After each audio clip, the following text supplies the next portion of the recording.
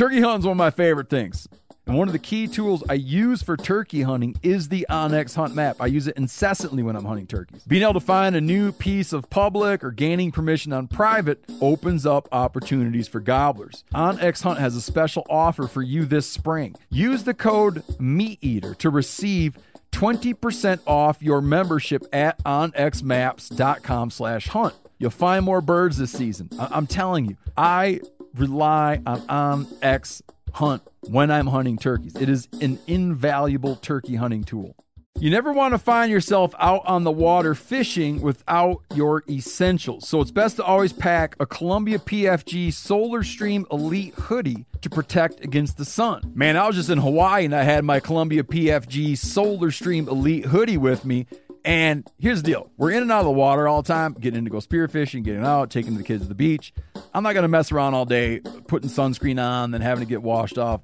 I just run a hoodie. Columbia PFG has a lot of great gear. So before you head out on the water, head over to Columbia.com/PFG to shop their performance fishing gear. Telling you what, Decked is a game changer. Decked has completely changed how I load, organize my truck. All my stuff that I want is always in there, out of my way, and secure. It's perfect. If you own a pickup truck that you use, like a truck, the Decked drawer system gives you weatherproof storage for all your gear. You can lock it up, too.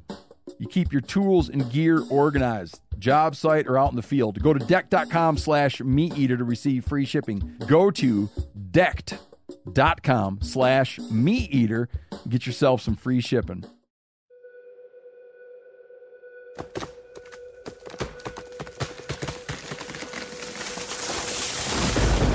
This is the Meat Eater podcast coming at you shirtless, severely bug bitten, and in my case, underwearless. We hunt the Meat Eater podcast. You can't predict anything.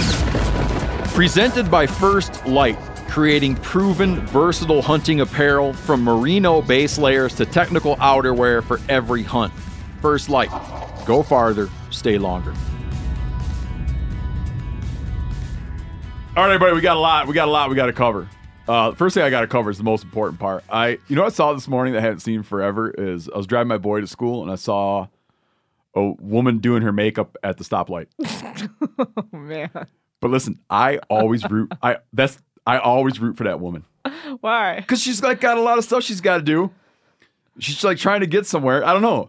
If I see a person with a little white yappy dog on their lap, I root against them.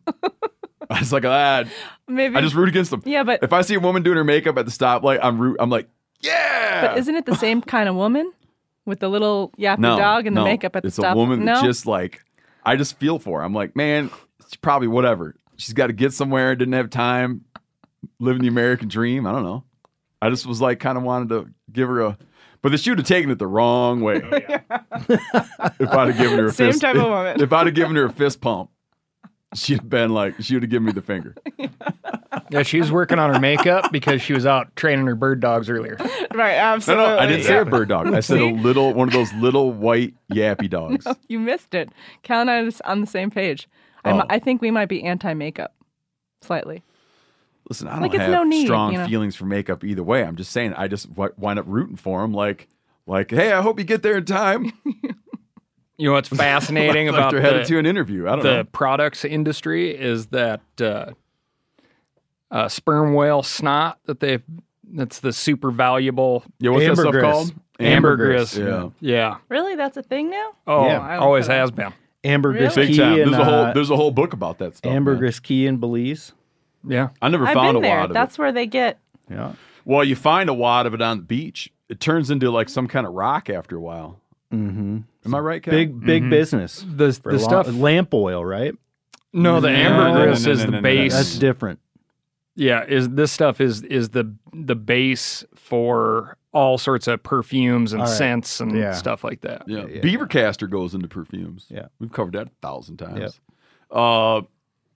Yeah, the oil, the sperm whale, he had his really valuable oil was up in his noggin. Yeah. And this stuff I'd like to get in that business, man. The theory is all the capsulated squid beaks and stuff like that they can't pass but can't digest either. That's what kind of forms around that stuff, the ambergris is. and then eventually they hawk that thing up, and it's this floating mat. Floating whale loogie. Floating I wonder whale what that loogie. sound effect Full of is. squid beaks. I've seen it a few times. It sounds like this. Yeah, that sounds accurate. Grandpa. And then the sun It actually sounds exactly like that. ferments that stuff as it's floating in the salt water. And it's got to spend some time in the sun outside of the whale to really get the high quality product. But Seriously? yeah, Can any kind of whale throw one up, or is it Any has to kind be- of whale it's a tooth, can It's throw a one toothed up. whale I because he's eating squid beaks. because and he's eating whatnot. more squid beaks and stuff. Yeah. Yeah. Damn, man. That's really interesting. Super interesting. I love it. And then ladies pay to put that on their faces. Bringing it all back to the lady in the car. Yep. You think they exactly. test that in a rabbit's eyeballs first? Well, yeah, if they're out of dogs. Well, Yeah. I Out of would capuchin monkeys and dogs. that'd have been a being a whaler, man. It'd have been an interesting business. They'd take off out of the East Coast. You know all those famous whaling towns. You got the north. widow's walks on the rooftops. Sail. Think about this. You sail down around the tip of South America. They'd come up. They'd leave in the fall. Do all that. Whale in the winter in the South Pacific. Drop all the oil and baleen in Hawaii. Go whale the North Pacific. Get frozen, eat each other and everything. Get a ride on another boat, and you'd come back, you'd be gone 2 years. Can you imagine what their range, their perspective on the word comfortable Oh, was? yeah. Like when you're on some 3-hour flight, and you're like, Exactly. oh, Like my ass can't this guy take it. keeps putting his elbow on my armrest. Seat won't go back far enough. Also, we can stick some makeup on, eh? Yeah. I only Yeah. wear my makeup in the weekend, so I'm forgiven. Yes. That, ladies and gentlemen, this is So here's the thing: we have for years, not dogged on Europe, but we have for years taken a very naive. Cynical. No, what's the way to put it? Shallow. Ignorant. Sure, American. Yeah. a very American perspective on what hunting in Europe is like, and Blasé. we have just said like the European model, right? Even though you're talking about Rob, how many countries you guys got over there? Oh, crikey, I couldn't tell you. You don't even know. Yeah, no. So many countries you 44 can't according count to them the all. UN. But it's like the States. It's like I consider the States 50 different countries. Yeah, it's just Sure. You share the same language. We just don't. But But yeah, we have 50 different sets of hunting rules. yeah, And way different methodologies and systems. And it'll be exactly the same if you compared France with Denmark or Sweden, or they're all going to have different rules and regs and different etiquettes, different ways of doing things for sure. So we have and been called out on this a number of times for being like, you guys sound like a bunch of idiots when you talk about Europe. So we have committed ourselves. Corinne's been working her ass off. Well, I'm not going to help on that one. Sorry, guys. We've committed ourselves that we're going to give our listeners an extended, like this is just the first installment. This is just to kick things off. We're going to start a thing called the Euro Report, where we explore quickly and efficiently and give you a crash course on hunting in European countries. And then we'll probably take it around the world. We're going to start with Europe. And we're just starting out, Rob, so we don't need actual facts out of you. We just need somebody with the accent. That helps. That helps. Because just Step that one. in and of itself lends legitimacy, man. Yeah, if you want an expert, find somebody else. No, I can give you a flavour for sure. Yeah, that's what we're looking for. Yeah. Just right now, Yeah. flavor. This is a little starter pack. Pete, you're here, right? Pete Alonso. Yeah. Okay. You still playing first base, Pete? Yes, I am. Okay, first baseman from the New York Mets is joining us, and he comes on. He's our resident sports analyst. Most recently, Pete came on to explain his feelings about when Pete has suggested they stop calling the bullpen, and Pete analyzed that for us. Yeah, I mean, that's a head scratcher to me. Okay, now real quick, you got hit in the face real bad the other day. How was that? Yeah, so been playing well. I mean, honestly, it was like a really strong cup of coffee. I was super alert and awake right after. But it sucked. Not gonna lie. Yeah, my lip is split open, and Yeah, it's split, no stitches, but it's healing decently well. It makes it kind of difficult to kiss my wife, but that's okay. But other than that, that's all good. Lay off the spicy foods for a while. Was that with the ball? Yeah, no salt. He got hit by, no the spice. pitcher hit him. Oh.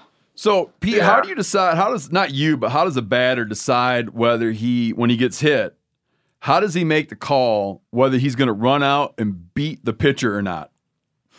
So I wanted to so bad. And there's a lot of circumstances when it comes to go out there. So the next night, our shortstop got hit in the mouth. We had 2 guys get hit in the mouth in 2 days, and he had a couple teeth cracked. Ooh. And we cleared benches. No punches were thrown, but you gotta. I mean, sometimes like you have to let the other team or let the other pitcher know that, hey, what you're throwing up. I mean, I'm not saying it's like a deadly weapon, but you could seriously hurt some people. Like guys are throwing 98, 99 miles an hour, and if you catch someone in the wrong place in the head, that's a broken jaw, that's a broken nose. Like I'm not saying it's like hockey by any means, but guys can get pretty seriously hurt. And boy, you just won over a lot of hockey fans right there, Pete. Mm-hmm. If you got some bullshit that happens, you gotta stand up for your teammates and yourself. And how sure are we, like, these guys have really good aim and accuracy, so you kind of determine it's like on purpose? I mean, you can just tell because no one just misses that bad. Yeah. Okay. Oh, that was going to be my next question. So he's playing with, he's like trying to spook you a little bit, and then maybe he spooked you a little too much. Well, I mean, it's not more of like a spook thing. It's more, it's kind of like a ego gameplay mind game thing. It's like, you're going to back off the dish. This is my zone. This is my plate. And pretty much there's a lot of subtleties to the game of baseball where it's busted inside. He's pretty much telling you, it's like, listen, this is my zone. This is my part of the dish. You are not going to get your hands extended and take and do anything. The worst you're going to do if you make contact, you're going to break your bat and look like an idiot. So, I mean, if a pitcher's throwing inside, that's what he's trying to convey to the hitter. But also, if you get a guy hitting people, that's just lack of care. That's just like it's honestly just disrespect, not just to you as a hitter, but to the entire team, especially if you're hitting multiple guys in multiple days. And then when this happens, this isn't what we called you about, Pete, but I'm just curious. When that happens, you probably know the guy though, right? Like you probably maybe not friends with him, but you definitely know who he is.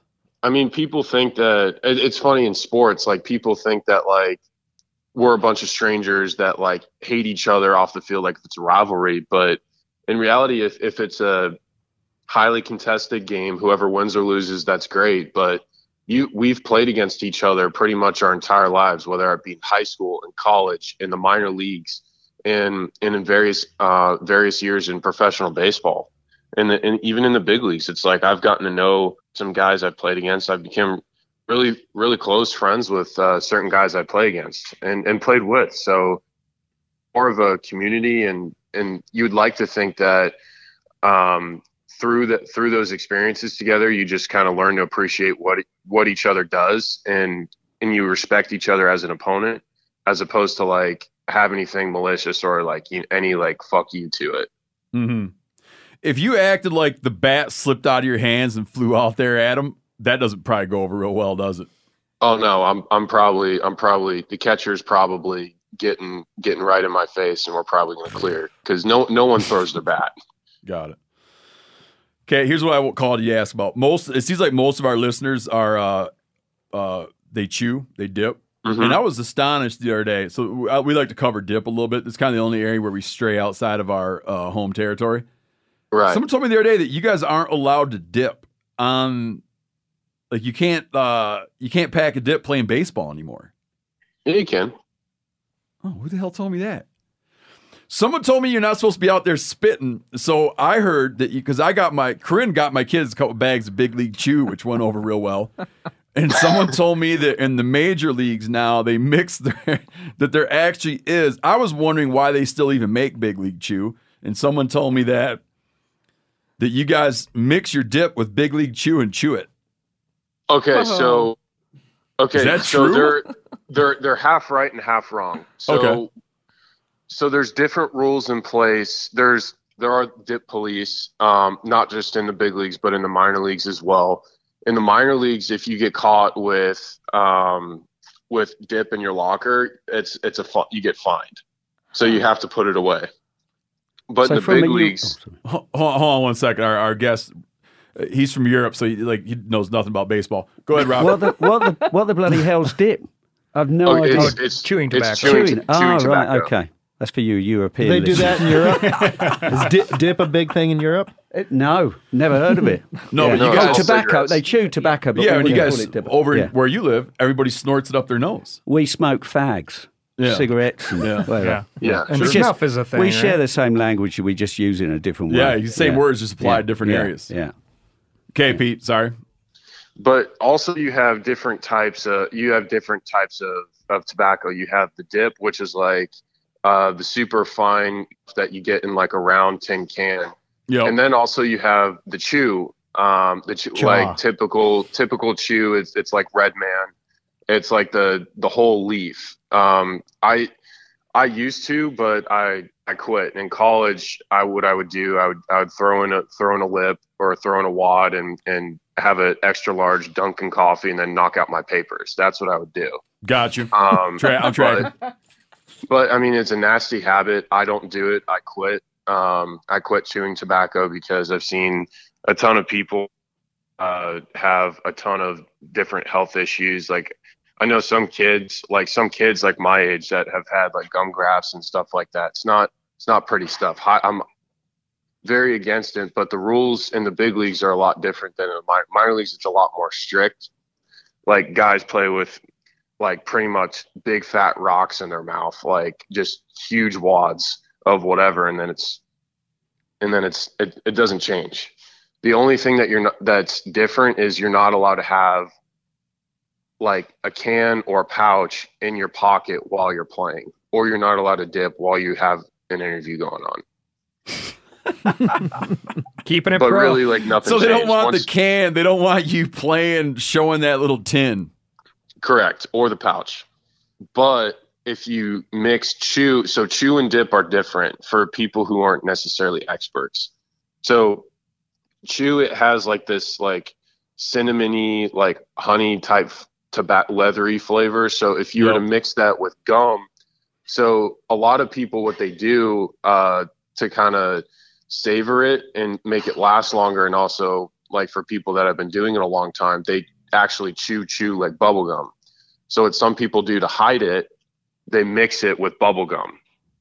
Like they mix a big wad of chewing tobacco and then put it inside the bubble gum. Like they wrap it in the bubble gum. Oh yeah. What do you guys call that? You got a good name for it? People that dip, chew, or whatever, they always have great names for everything. I don't know. That's just how it's like people a blunt. take it. It's like a blunt. It's like a tobacco blunt. This is a good reminder to everybody that there's a lot of people under the age of 20 in the major leagues, correct? Yeah. Like, yeah, the youngsters. Not really. I mean, it's a well, okay. it's a rare. Do you know anybody around the age of 40 that's mixing bubble gum with chew? Yes. Really? Yes. Man, Pete's putting Cal in his place. Yeah. I'm not gonna be naming names or pointing fingers, but I mean there are people that do that. If you want a big wad, like if you want to have like pretty much like a rock size, like a nice skipping rock size, like wad of tobacco, you mix it with the gum and then you chew it pretty much all game. And if you're not getting any hits, or if the team's not doing well, you get a new wad, and then you start over. Change your luck. Yeah, Maybe we should try that one. Do they use Big League Chew though? I mean, we are a Hubba Bubba team, but other teams chew. That's great. All right, Pete. You got a game. Today's Today? actually an off day. I thought I had a game today, but I'm here if you guys. I'm here to. If you got any more questions, if you got. Oh, also there's this thing that the Dominicans do. It's called picaduro. It's like they put like Kahlua, cinnamon, sugar, baking soda or baking powder, and then rum. And then what they do, they mix it in the chewing tobacco, and then they bury it, and they let it marinate, and it's basically like Got to ferment. Bury Yeah, it where? Like out under the plate? no, they like I don't know where, but they Like bury you got a it little underground stash for at a all the while. different stadiums, That sounds Yeah, tasty. I mean, and then they gnaw on that. And then that's honestly like going on a space shuttle. Like if you were to have that, I wonder if Jared Outlaw has tried that before. Well, Pete's apparently he's anti-tobacco, so I was hoping Jared Outlaw is listening right now. He'd have to retort. He'd come and tell you how healthy it is. well, I mean, contrary. some people say they don't get sick from it, but I mean, again, like I don't know, like, but it's for me, it's not. I'm just telling you guys what people do, you know? I mean, there's Not different naming ways. Like names, just alcohol. reporting from the sidelines. that's why we're Yeah. that's why we're Professional coming for analyst you. here. That's why we're Yeah, coming yeah. for you, man. That's like a good analyst. You're trying to advance the ball, dude. You're not trying to push an agenda, man. No, exactly. I mean, I don't do it. It's a nasty habit, and I've seen some guys like have some serious like health issues because of it. And also, like it's extremely sad because there's some incredible greats in our game of baseball that passed away from whether it be throat cancer, gum cancer, lung cancer due to chewing tobacco. So it's sad, you know, when you see guys like pass on like in their 40s and 50s from it. So it's upsetting, and I hope that people quit it and just for their family's sake. You've been getting out on the water, Pete, fishing? In the season, no, but I had a really good time, like chasing after some redfish and some snook. So it was really good, really good time. And also I got my my fishing trip up on the TRCP website. Anybody can go bid on that for a trip to go out with me on the water. So if Steve, you can bid on it if you want to come down. I should bid on that. And that's coming right up. I think it's the 5th of. Oh, yeah. So you better haul ass if you're going to bid on that. I might go bid on it, Pete. I'd like to go fishing with you. All right, we're going to let you go. Ladies and gentlemen, that's America's baseball player, Pete Alonso. All right. Thank you so much, guys, for America's having me baseball on. player. We're going to go talk to some stupid lawyer now, Pete. So From baseball to NPR, the Pete Alonso. All right. Sounds good. Thank you guys thanks so a lot, much. man. Hit Later. hit one real far, Pete. You got it. All right. All right. Bye.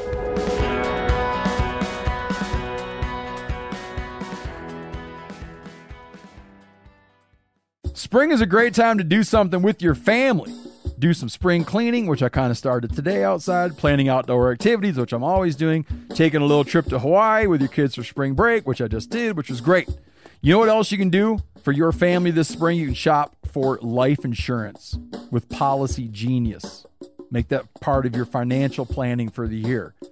I've said it before 1,000 times, I'll say it again. When my wife and I, when we started having kids, we got serious about life insurance, and man, I felt so much better after we did. With Policy Genius, you can find life insurance policies that start at just $292 per year for $1 million of coverage. Some options offer same-day approval and avoid unnecessary medical exams. Even if you already have a life insurance policy through work, it may not offer enough protection for your family's needs, and it may not follow you if you leave your job. So save time and money and provide your family with a financial safety net using Policy Genius. Head to policygenius.com or click the link in the description to get your free life insurance quotes and see how much you could save. That's policygenius.com. The single most valuable tool I have for chasing turkeys next to my scatter gun is the OnX Hunt app. If I'm hunting turkeys, I'm using OnX. If I'm not hunting turkeys, I'm using OnX. I'm always using OnX. I live by that stuff. I can't tell you the number of birds this app has put me on by allowing me to easily find new areas to hunt. It's invaluable. I use it all the time. Even properties I know super well. And I'm at my buddy Bubbly Doug's house. I'm using OnX, and I've hunted this place 1,000,000 times. With their compass mode, I can pinpoint exactly on the map where a gobble rang out from. and then figure out the perfect spot to set up. Meaning, if I'm sitting there, let's say I'm at Bubbly Doug's, I'm in the Naval, and I hear, pow, I'll like instinctively pull up Bubbly Doug's place on X, and I'll look at the topography, and I'll be like, oh, that sucker must be over in that little opening over there. Waypoints also, and the ability to share them, okay, comes in handy every spring. Whether that's revisiting old waypoints where I've been on birds before or sharing them to buddies to help put them on birds. This app will help you find more turkeys. OnX Hunt has a special offer for you, too. Use code MeatEater to receive 20% off your membership at onxmaps.com/hunt this turkey season. Get incredible deals on premium cuts from ButcherBox. Do you like free protein for a whole year? Well, deals this good are hard to come by at the grocery store. At home, I got 2 freezers, but you know what I'm saying. I like to have a freezer stocked full of stuff. I like feeling prepared, man. When I come home and it's time to make dinner, I like to go in. I got all my proteins lined up in there. Just makes me feel good about stuff. And with ButcherBox, you'll always be prepared with meat in the freezer. It means fewer trips to the grocery store. Delivered right to your doorstep with free shipping always. You get a variety of high-quality cuts at an amazing value. You'll get exclusive deals as a member, too. Sign up at butcherbox.com/meateater and get our special deal. ButcherBox is offering our listeners a free for a year offer plus an additional $20 off. Choose salmon, chicken breast, or steak tips free and every order for a year. So every box you get has that in it, free for a year. Sign up today at butcherbox.com/meateater. Make sure you use code MeatEater to choose your free for a year offer plus $20 off your first order. All right, folks, now we're going to turn it over to a conversation with our legal analyst, Dave Wilms. Dave Wilms, introduce yourself real quick and tell people what you do now, like what you do now for a living. But talk about how you haven't been disbarred or anything. I have not been disbarred. Yeah, thanks, Steve, for putting that so right. I just want people front. to know that our legal analyst, like, even though he's not being a lawyer at the moment, he's a lawyer. He's a legal analyst. Once you're a lawyer, you're always a lawyer. Oh, okay, good. Yeah.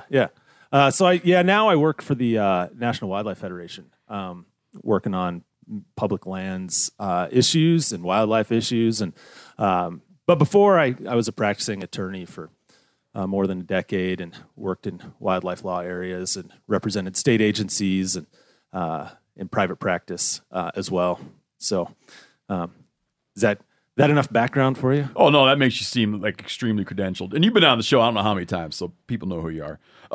Here's what we got to talk to Dave about. And, I'm going to set it up on I'm going to set it up very high level, and then David Wilms will get into the details. But if the setup is flawed, Dave, just go ahead and correct me on this. But everybody knows that a police officer, like a regular police officer, can't just come snooping around your shed and walking around your property. He needs to have probable cause and needs to get they need to go get a search warrant, right? Or they're like actually chasing somebody or something. But just to go do a search on a hunch or whatever, they have to get a search warrant to go on it. But everybody also knows that you could be sitting out in a deer stand on private property and a game warden can decide just to have a mosey over and see what's going on. They have, open field doctrine for wildlife law enforcement. But Tennessee just had they had a court case where the open field doctrine was declared unconstitutional, which would mean that a game warden to go check a private property hunter would need to get a search warrant, which I'm guessing, and Dave can clarify, I'm guessing this must have like huge ramifications for wildlife law enforcement. Am I overstating that, or is that correct? Well, can I step you back just a minute, because I don't all actually the way back. All the way? Okay, perfect. Whatever you need to do. I don't think the case actually says that the open fields doctrine is unconstitutional. Okay. What this case was doing was there were a couple of landowners that were challenging the constitutionality of a state statute. That state statute authorized law enforcement, game wardens, to enter property, and I think the exact words are go upon any property outside of buildings, posted or otherwise, in performance of the executive director's duties.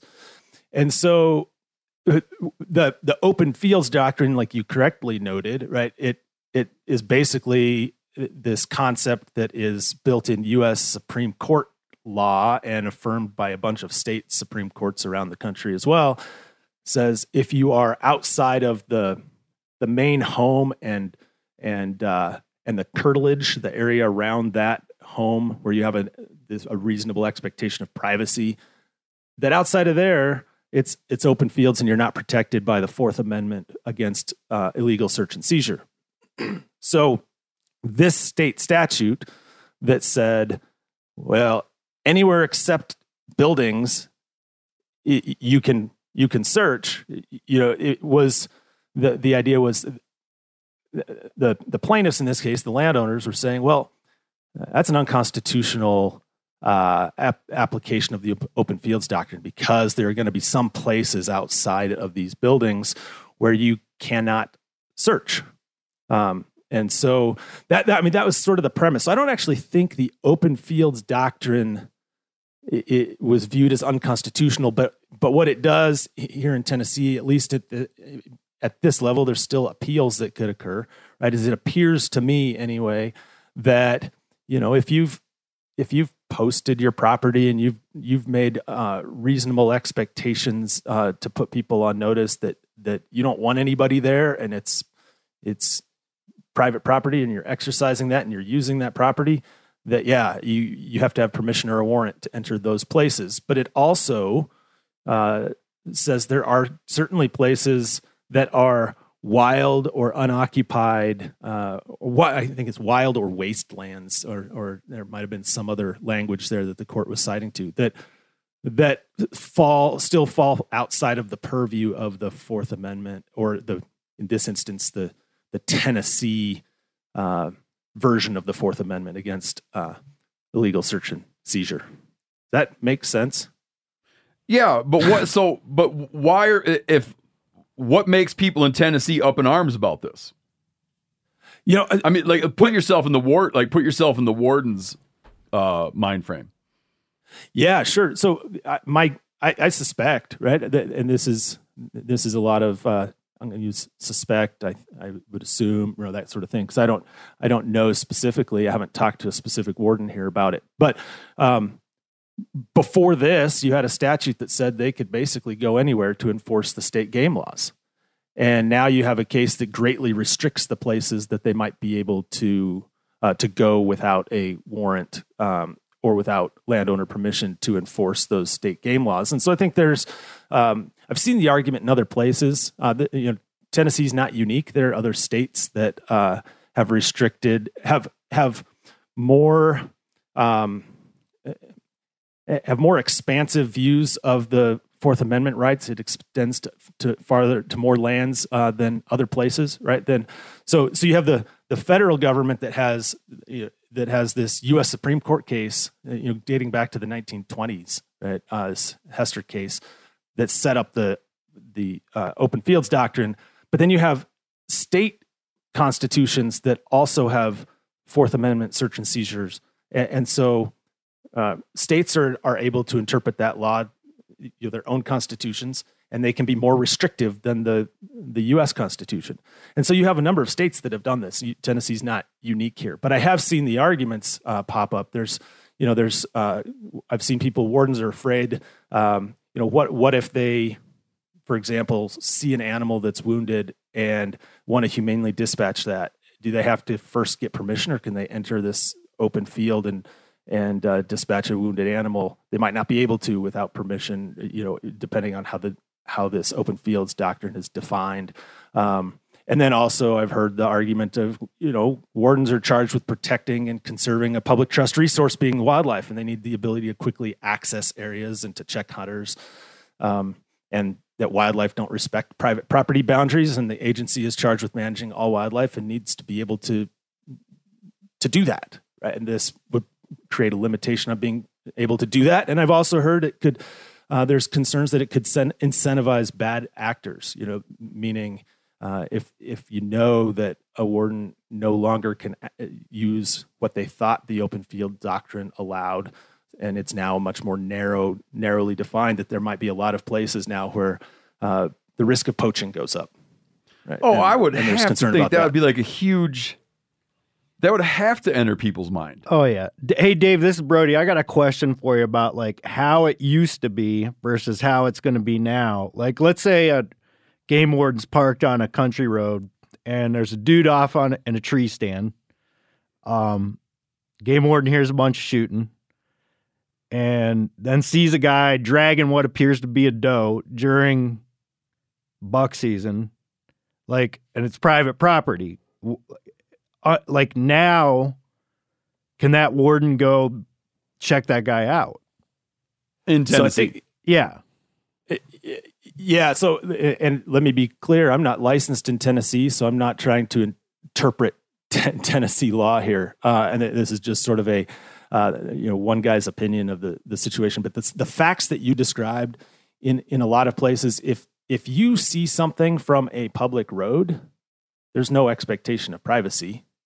First of all, so you witness a crime being committed on private land from a public road, that law enforcement officer can respond to that criminal activity as it's occurring.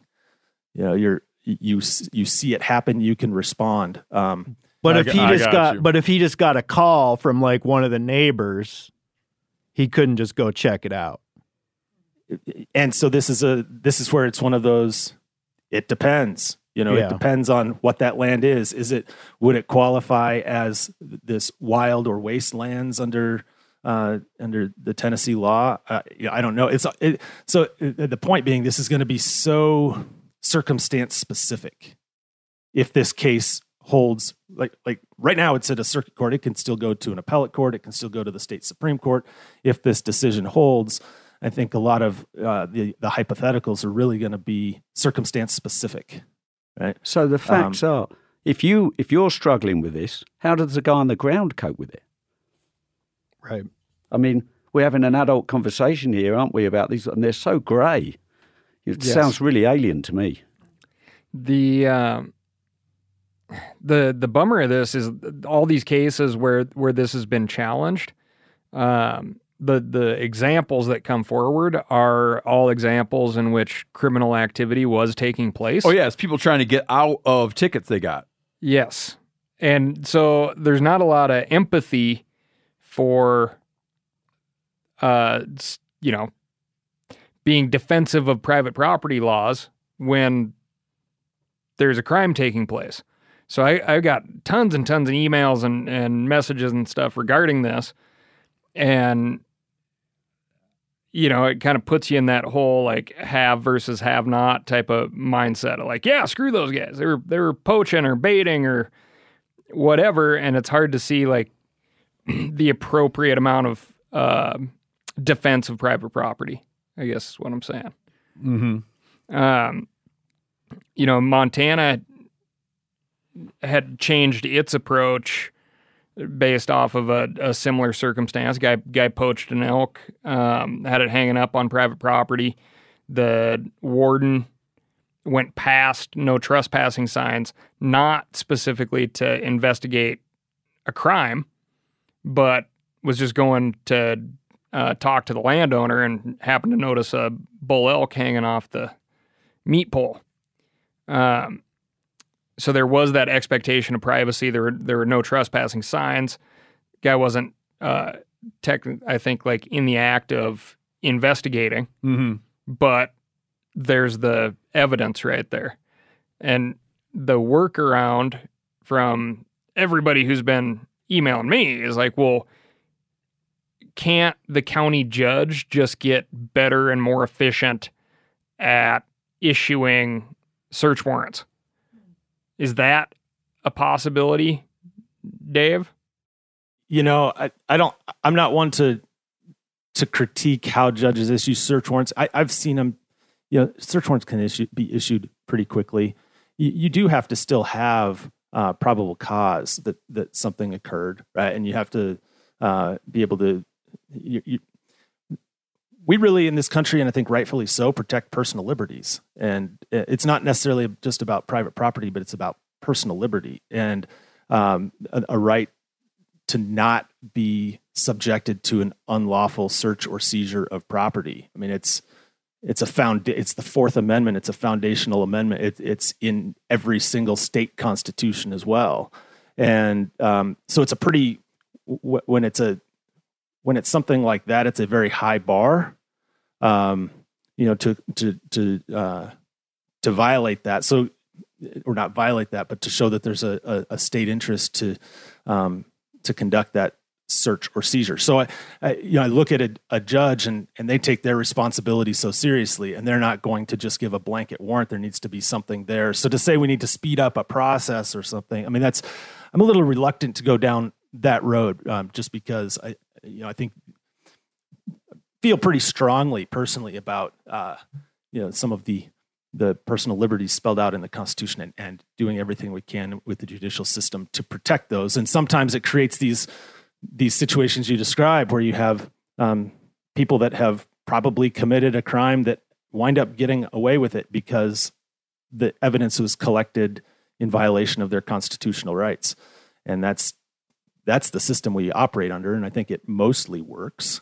You pose that question, but I would personally be, I think our judges do and county prosecutors do a pretty darn good job of turning around warrant requests. There probably are exceptions to that where it could be improved, but they're usually pretty good about it. So Dave, in a nutshell here, you don't see this and you're not thinking, oh, there goes the country. Well, I mean,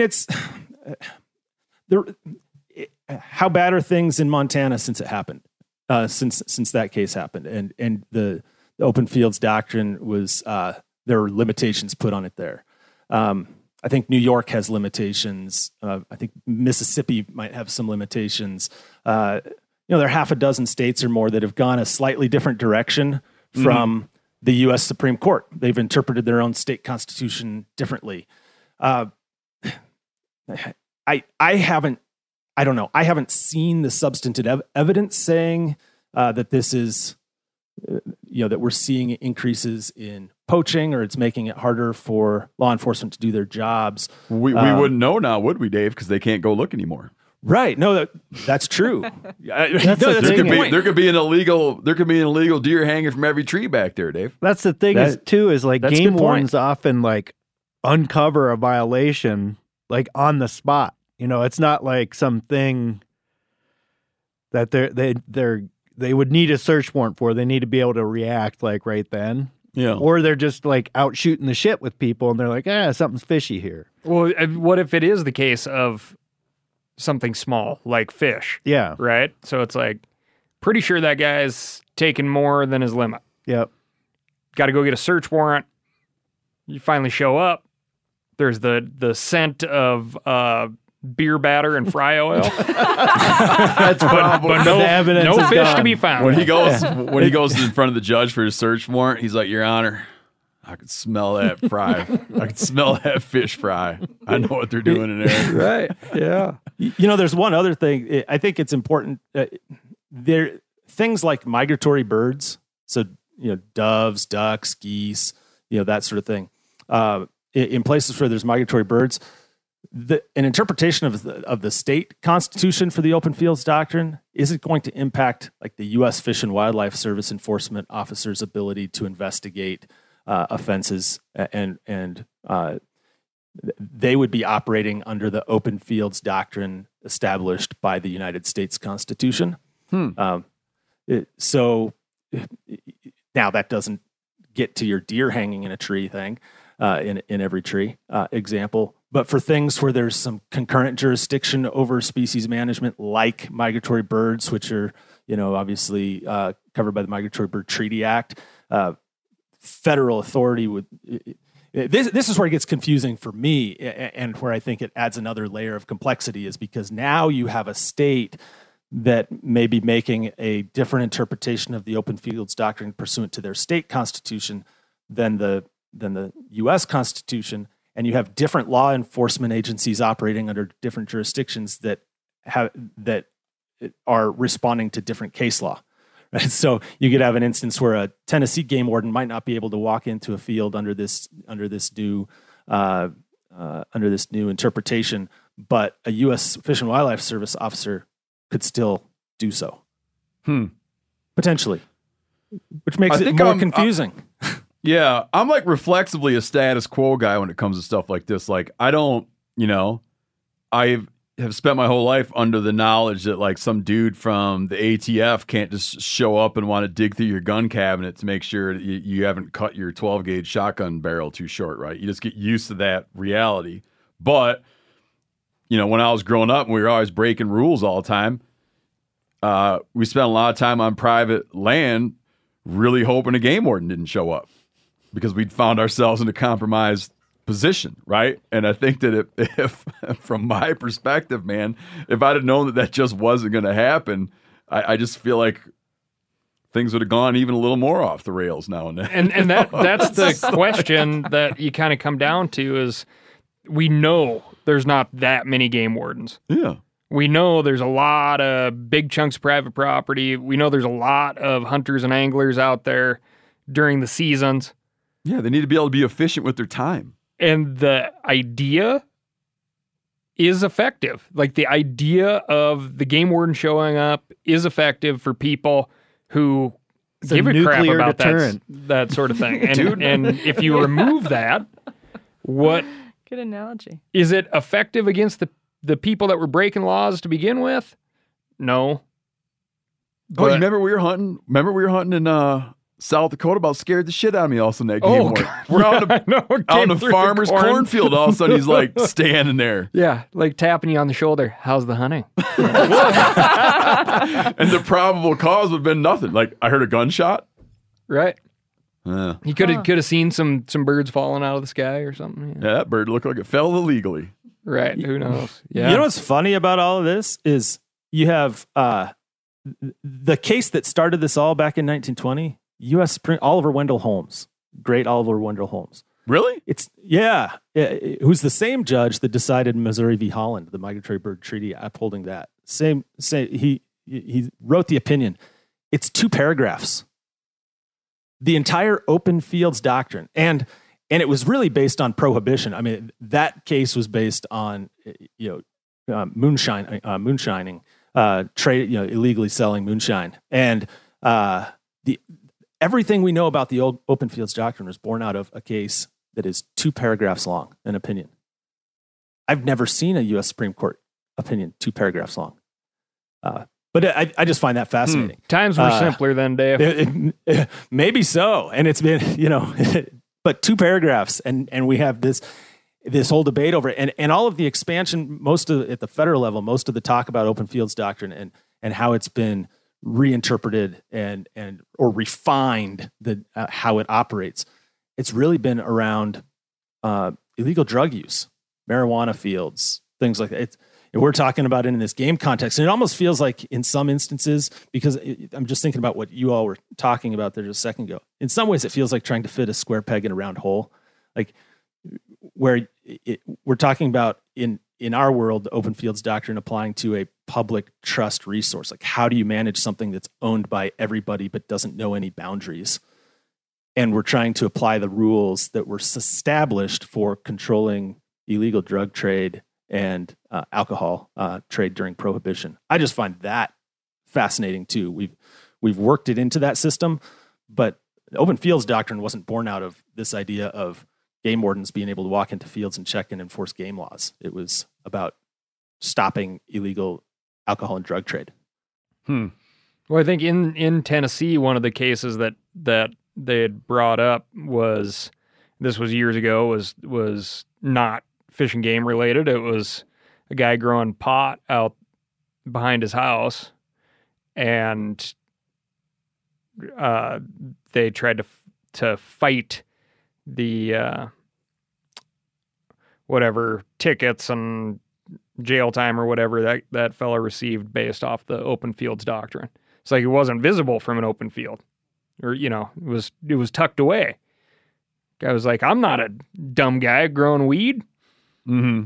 Wasn't visible from the county road. Mm-hmm. I'm just gonna make noises like that. Yeah, yeah. But it's like our own Maggie Hudlow's writing an article on this right now too, and she and I were chatting about it yesterday, and she's like, "Do you think there needs to be another law that can like take the space of this if it goes away?" Oh, I got you. And it's like that idea of like the need for law is so hard to pin down. Like my gut reaction is no. I think what we need is people to give a shit in the first place and buy into the North American model of wildlife management, understand what biologists are saying. And then we don't need a bunch of extra laws. Yeah. Yeah, but some people always like to be naughty. Yeah, but they're breaking laws anyway. They don't care about the laws. Right. Doesn't Yeah. matter what Mhm. law is Right, out right, there. right. Yeah. Right. From a European standpoint, this is the only country where I've ever been asked to show a ticket, or a tag. Is that right? Yeah. Never anywhere else. So something's working, guys. That's pretty incredible because I've been pretty lucky. I've traveled all over the world, but Appalachians, I was fishing for trout in those little mountain streams, and this guy just appeared. I shat myself, right? And he said, "Oh, have you got?" And I said, "Yeah, I've done everything, right." And then he started feeding the fish with some like fish pellets, and I thought, well, no wonder I'm not catching anything here. And they were huge fish. And then another time I was hunting for dove. That wasn't so sexy because I didn't have a license. I'd been out with some people, so I fess up. But I was with a guy, and he said, "Oh, we'll get it sorted in the morning." We didn't. And this warden came up and said, "I'm really lucky I found you. It's like I cover thousands of square miles kind of thing, and I've got you."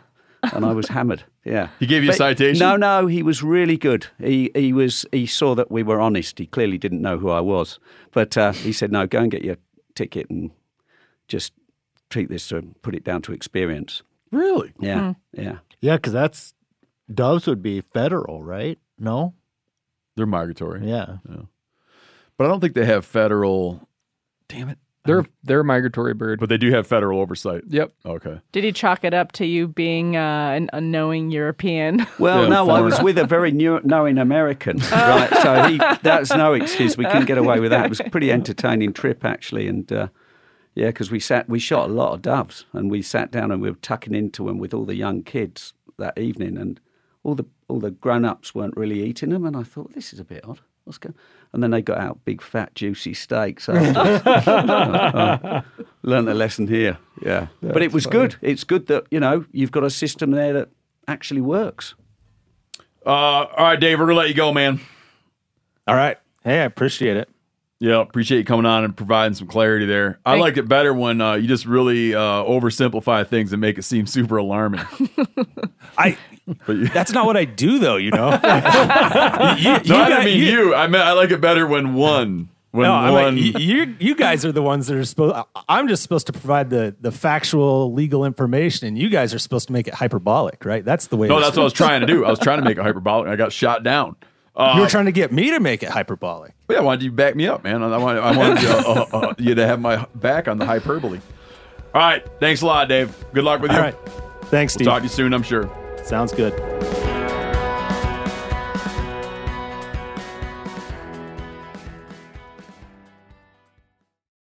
Did you know Rocket Money can cancel a subscription for you? They'll even alert you when there's been an increase in a subscription price and negotiate rates for you. I can see my subscriptions in one place, and if I see something I don't want, Rocket Money can help me cancel it with just a few taps. You wouldn't believe how many people are paying for subscriptions they don't use. This happened to me. It's annoying. This helps you find it out and get rid of it. Well, Rocket Money is a personal finance app that finds and cancels your unwanted subscriptions and monitors your spending and helps lower your bills so you can grow your savings. Rocket Money has over 5 million users and has saved a total of $500 million in canceled subscriptions, saving members up to $740 a year when using all of the app's features. Stop wasting money on things you don't use. Cancel your unwanted subscriptions by going to rocketmoney.com/meateater. That's rocketmoney.com/meateater. rocketmoney.com/meateater. Applying for tags each year in the West can be daunting. Yeah, I apply for everything everywhere. It's daunting. You have to go to a variety of sources to formulate your best guess as to where to apply. Well, this is a thing of the past now. OnX just launched Hunt Research Tools to simplify the process for all hunters. This tool helps organize the data that matters, makes comparing hunt options easy, and helps hunters develop a plan based on real metrics rather than gut feelings. OnX Hunt also offers all elite members a free digital membership to Hunt and Fool, who I use, for boots on the ground insight and knowledge, and a membership to Hunt Reminder so you never miss another deadline. Stop stressing over application season and apply with confidence in 2024. Check out OnX Hunt Research Tools, free for all OnX Hunt Elite members. Not an elite member? Well, let's fix that. Use code MeatEater to receive 20% off your membership at onxmaps.com/hunt. This is an app I use literally every day. I use it for every aspect of hunting, scouting, trapping, you name it. This festival and concert season will be all about the boots, and Tecovas is your stop before attending your next concert. Tecovas has seasonal and limited edition offerings this spring, including men's and women's boots, apparel, hats, bags, and more. And Tecovas has first wear comfort, meaning you put them on, they feel great. Little or no break-in, period. It's hard to find this level of comfort paired with this level of style. Plus, their direct-to-consumer pricing keeps value on your feet and money in your pocket. Just ask my buddy Chili, who's been slipping around in his Tecova boots, talking about how great he feels in them. He loves them. Yeah, Steve, they're very comfortable. They're very fashionable, and I enjoy wearing mine around the office and anywhere I go around Bozeman. Stop by your local Tecovas store, have a complimentary drink, and shop new styles. The smell of fresh leather and a friendly staff are at your service. Many stores have leather custom branding to make your boots truly personalized. And with regular live music and events, there's no in-store experience like it. If you can't make it to a store, just visit tecovas.com. That's TECOVAS.com and find your new favorite pair of boots today. Okay, one more thing before we get into all things Rob here. So it's May 2nd. Drop like this is right now is May 2nd. So, okay, our new book, Outdoor Kids in an Inside World, releases May 3rd, ships on May 3rd. We have a special thing right now you can do, but you got to hustle. You got to do it right now. If you buy the book right now, if you're listening on May 2nd, Monday, if you buy the book right now, you can scoot on over to themeateater.com. So you buy the book on May 2nd. Scoot on over to themeateater.com and you'll find an announcement there. We'll take you to a page where you can enter your purchase information. Doesn't matter where you bought the damn book from. You'll enter that purchase information and you will get a free 50-page resource guide emailed to you. So we built, when we're working on the book, Brody and I built what was going to be like a 50-page appendix of resource guides about everything you need to know about the nitty-gritty stuff. The nitty-gritty on Outdoor Kids. So the book itself, Outdoor Kids in an Inside World, covers like introductory materials. It covers hunting, fishing, gardening, foraging, like bringing the outdoors inside at home. What's that? Camping. Okay. Covers all this stuff about like questions parents have, anxieties parents have, suggestions, stories from my own experiences raising 3 outdoor kids, right? Everything's in there. But we also built this 50-page appendix, which was like, gear recommendations, resources, like the nitty-gritty tips and details about stuff to go, how to help yourself on this journey of getting your kids outside, which is a pain in the ass. Yep. It's hard. This will speed things up for people that are like asking questions about how to do anything outside with kids. It's like a whole damn extra book. Yeah, it's an extra book. And what we're doing is we're giving it away, but you got to pre-order to get it. It's formatted. It's nice. Yeah. To get the thing, order the book today. It doesn't matter where you bought it, Barnes & Noble, Amazon, local bookstore, whatever. You'll go in, enter your information, and you get the 50-page resource guide. Smoking deal. Yeah. And the book's phenomenal if I don't say so myself. You did pretty good on this one. Yeah. I mean, I just think it's timely. Yeah. And it's informed by so many. The other thing is it's informed by so many questions that come in here from parents of young kids all the time. Yeah. And discussions we have all the time. A lot. Just like all the stuff. You know, what happens, you know, like what are your thoughts on if you, for a kid to like see an animal die when they're really young? Like, how do you handle that? What about when kids don't want to eat wild game? At what age should you let them start shooting firearms? When should they be able to shoot firearms without parental guidance? How to get them rigged up for fishing? Why are they such a pain in the ass to go camping with? Yeah, what kind of gear to buy them? What to take them hunting for when they're first getting into it? What to fish for when they're first getting into it? When they come back without their mittens, what probably happened to their mittens? You're gonna go buy a new pair. That's what you're gonna do. Why? Oh, the other day, my boy Matthew, we're checking some beaver traps, and he, on the day we're setting, walks in over the top of his rubber boots. On the day we're checking, walks in over the top of his rubber boots, and I asked him, not thinking I'd get an answer, why do you keep walking in over your boots? And he said, I don't like to look down. He had a good reason. Meaning he's not monitoring where the water is because he likes to apparently look more forward. Yeah. But basically, you got to plan on that happening every time. The same kid also laid this on me. I was blaming something on him, and he said, it's not my fault. I forgot. And I was like, no, forgetting counts as your fault. It's like, that's bucketed under fault. You know, it's not like a defense. Yeah, forgetting is your fault. My kid says it's not my fault. I got distracted. Yeah. I mean, yeah. Someone needs to make like a chart. It says like fault, and then it's like a family tree, but then under fault is forgot, distracted, didn't give a shit, like all the reasons that you don't do what you're supposed to do. You know what I'd do if I had a pile of kids that needed to learn how to fish? Please, you should have written a chapter. I'd buy that TRCP fishing trip with Pete Alonso and be like, Uncle Pete's got you covered. That's a good idea. Yep. Put that in the book. That's a short book. Mm-hmm. So check that out. Outdoor Kids in an Inside World. Available everywhere. Books are sold right now. Go and get it. You got kids, Rob? Look at that for transition. Yeah, I've got 4. Yeah. Do you really? How old? Yeah.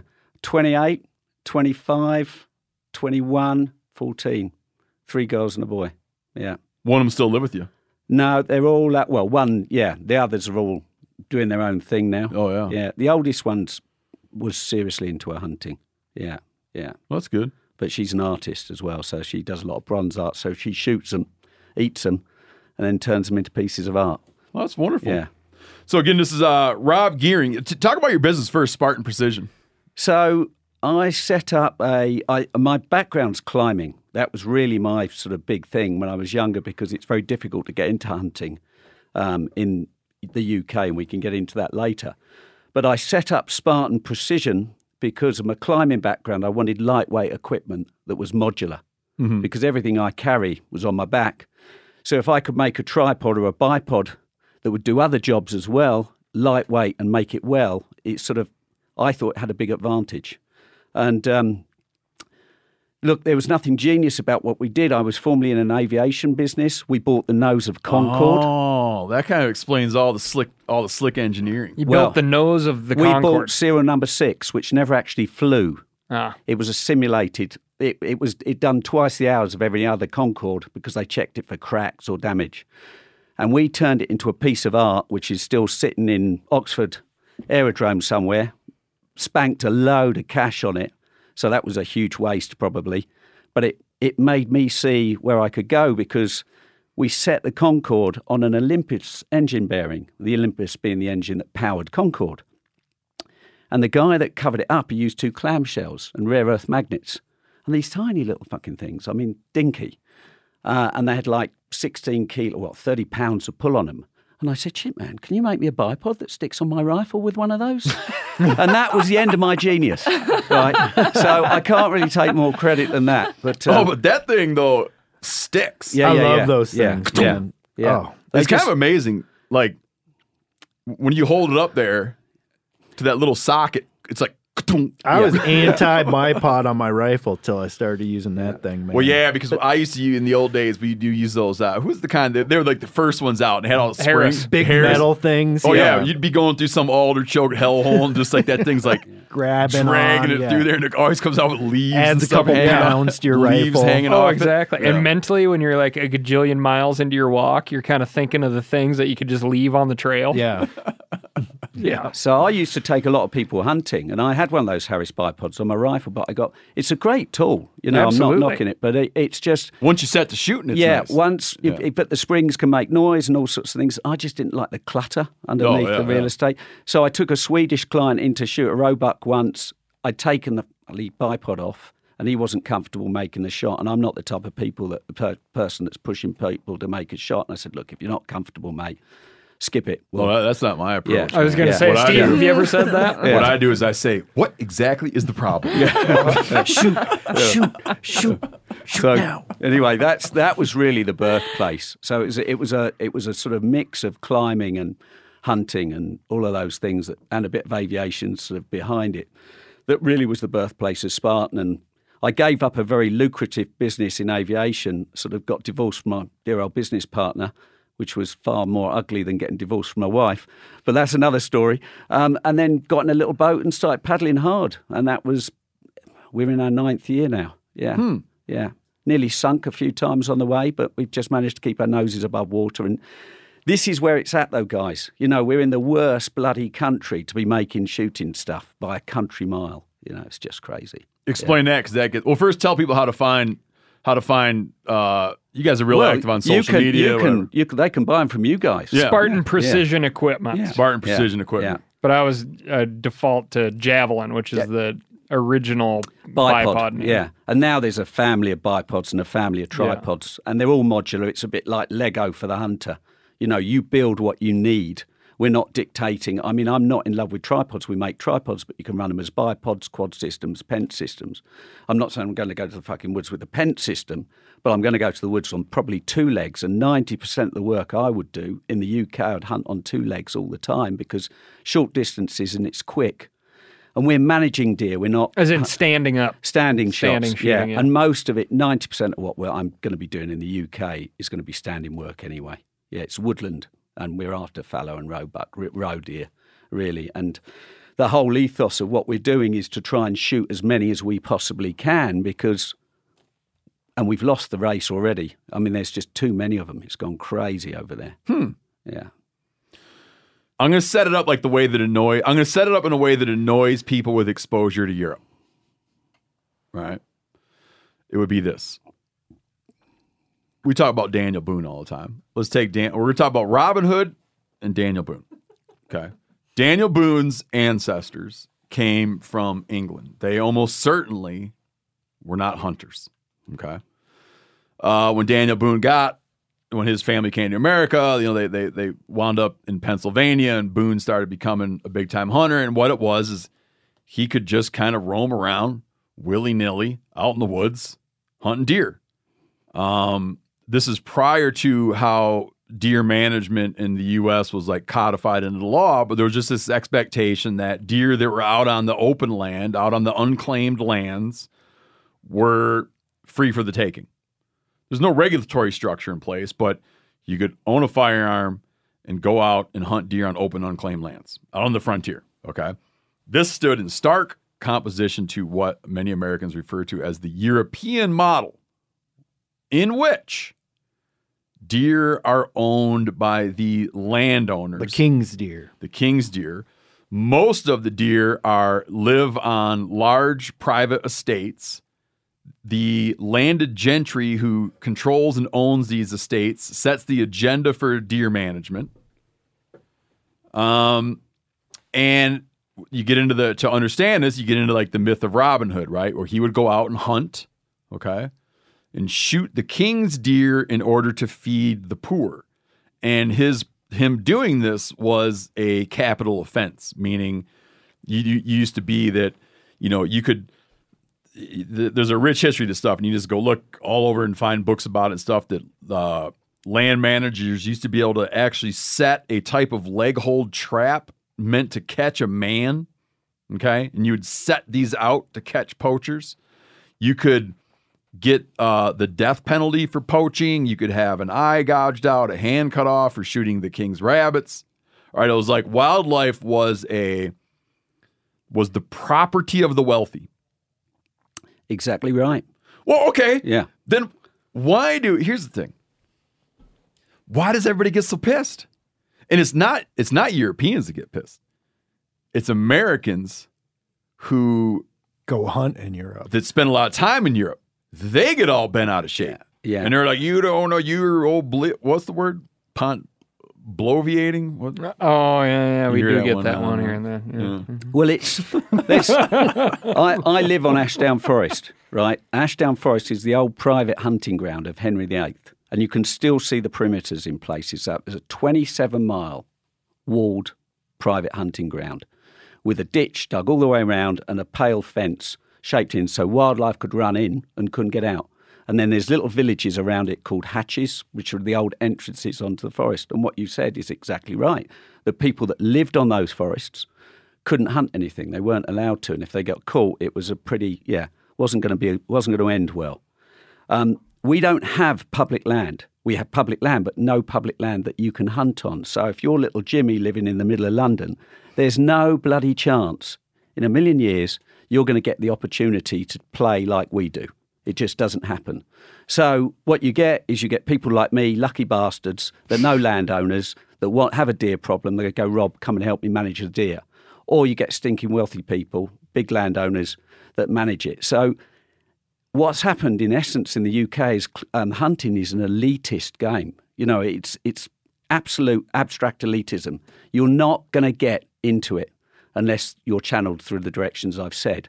The only other way is if you become a professional hunter. So we have colleges, we've got 3 of them in the UK, where you can become a gamekeeper, deer stalker, or whatever. And they're pretty intense courses. And that's a formal degree? A formal degree, college trained, formal. You come out with a qualification. I wouldn't say it's like going to university per se. It's you go to college and you spend 3 years doing it either in fisheries, deer management, bird management, whatever. So they come out pretty well qualified and they come out pretty knowledgeable in their subject matters for sure.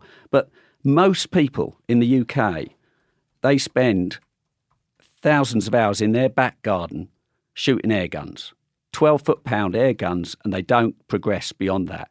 Right. Now, they'll spank a lot of money on these air guns because they never get the opportunity to go out and hunt. Now, these air guns, they're 12 foot-pounds. You'd be lucky if you killed a bloody squirrel with one. Mm-hmm. So you've got over here, from a European or UK perspective, a huge playground, right, which is absolutely awesome in every regard. I'm sure it's got its issues. I'm sure it's got its problems. But from a European perspective, it's pretty epic what you've got going on. So I want to get into the gun law thing for a minute, but I want to ask another question prior to that. Another difference, and again, we're talking right now, like we're talking with someone from the UK, and we're talking about the UK. So this is installment 1 of the Euro report. Right. And in all honesty, the people that get riled up about our typification of Europe never cite the UK as an example of where we're wrong. They talk about other places. Yeah. But again, lumping them all together. Now, so try not to do that. So focusing on the UK. One thing though, I could walk into a butcher shop in the UK and see ducks with shotgun pellet holes in them. 100%. Explain that. So it's completely different. So in the UK, you have professional hunters, right, managing deer, shooting a lot of deer, right? All of that venison, or whether it's birds or whatever, can go straight back into the food chain. So unlike you guys, we're allowed to sell it to game dealers, who then in turn will sell it to restaurants, pubs, etc. Because the landowner owns it. Yeah. And there's a restaurant in London called Rules. Look that one up. I think 1776, oldest restaurant in London. That's it. That's where they started it, right when we started whooping your guys' ass. Probably. Like, well, needed a place to commiserate. Yeah. But no, game is frequently eaten in the UK and sold. And is it pretty popular with people? I mean, presumably it has to be like wild shot ducks are popular with people who would never shoot a duck. Well, the problem is we're probably 20 years ahead of the game in a bad way from where you lads are. That's what I would say. So when I was growing up, if I took a rabbit or a duck round to my neighbours, she'd go, thanks very much, I'm going to have that. If you did it now, they'd go, what the fuck are you doing? Oh. You know? Yeah, we've lost it, and you could blame supermarkets, you could blame the British Broadcasting Corporation for that. We could have a whole subject matter on the BBC. But Tell me more. Well, it's a public corporation. We pay for it as a taxpayer. My father was editor of Radio Times many years ago, and BBC used to be a brilliant corporation.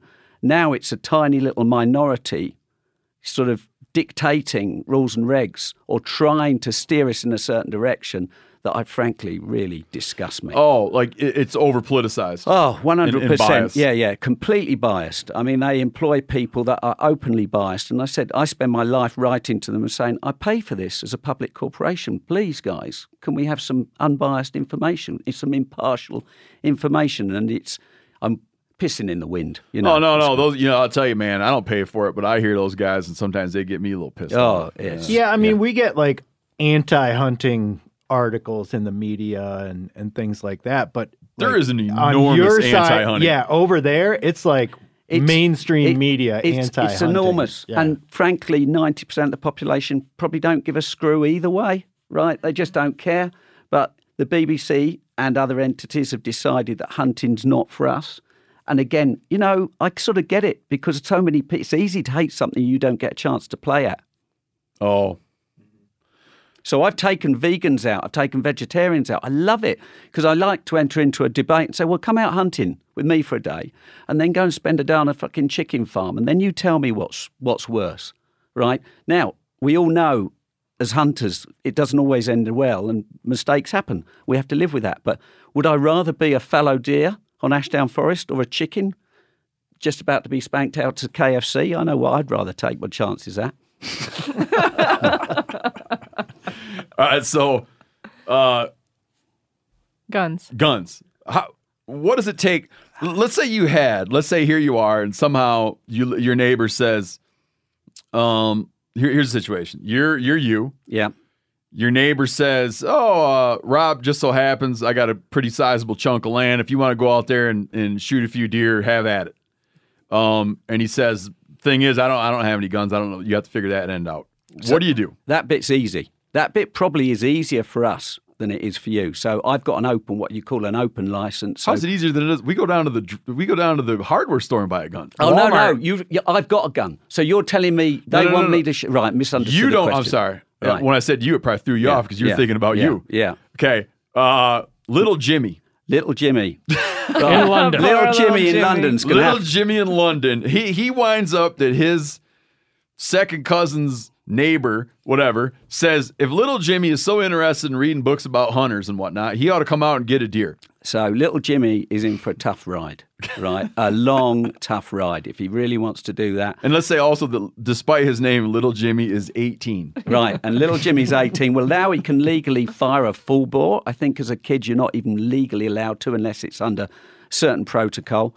It's absolutely driven to not provide you a firearm. Can you explain full bore real quick? Full bore, like anything, like a 308, 223 or something. Not a rim fire. Got it. There's different high-powered rules for rifle. Yeah, a high-powered rifle, we'd call it. But little Jimmy has got basically, if he's in London, I'm almost certainly not going to get a firearms certificate for deer hunting anyway, because the London authorities hate firearms, full stop. It'll be a huge challenge. He's got to have the land approval, as you say. If he's got a patch of land, then they're going to want him to go and do a level 1 and level 2 deer stalking course. That's pretty major. That's probably 6 months of hard study to get it done. Really? That's not like taking that online hunter safety course? Should you shoot someone? Right. No, it's pretty intense. And the thing is, getting a firearms license, look, there's 70 million people in the UK, of which I might be slightly out, but I think it's 155,000 firearms license holders. Right. Of that 155,000, I would imagine less than a third are actually out in the woods hunting. Most of them would be using it at Bisley Range and places like that. But you need to have a reason. You've got to have a reason. You've got to have a reason to own a firearm. It's really, really challenging. I see you guys and I look at that with green-eyed envy and think it's so cool what you can do over here, right? But again, I'm getting back to the fact it's why people hate hunting. We're not allowing anybody to partake in what we're doing unless you've got a spank load of cash. So they all spend thousands of quid on a fucking air gun in their back garden, plinking tin cans that would hardly kill a squirrel. And they spend a lot of money on that. There'd be hundreds of thousands of people in the UK with air guns, which not in Scotland it's different, but in the UK you don't need a firearms licence if it's under 12 foot-pounds. What kind of air guns are they using?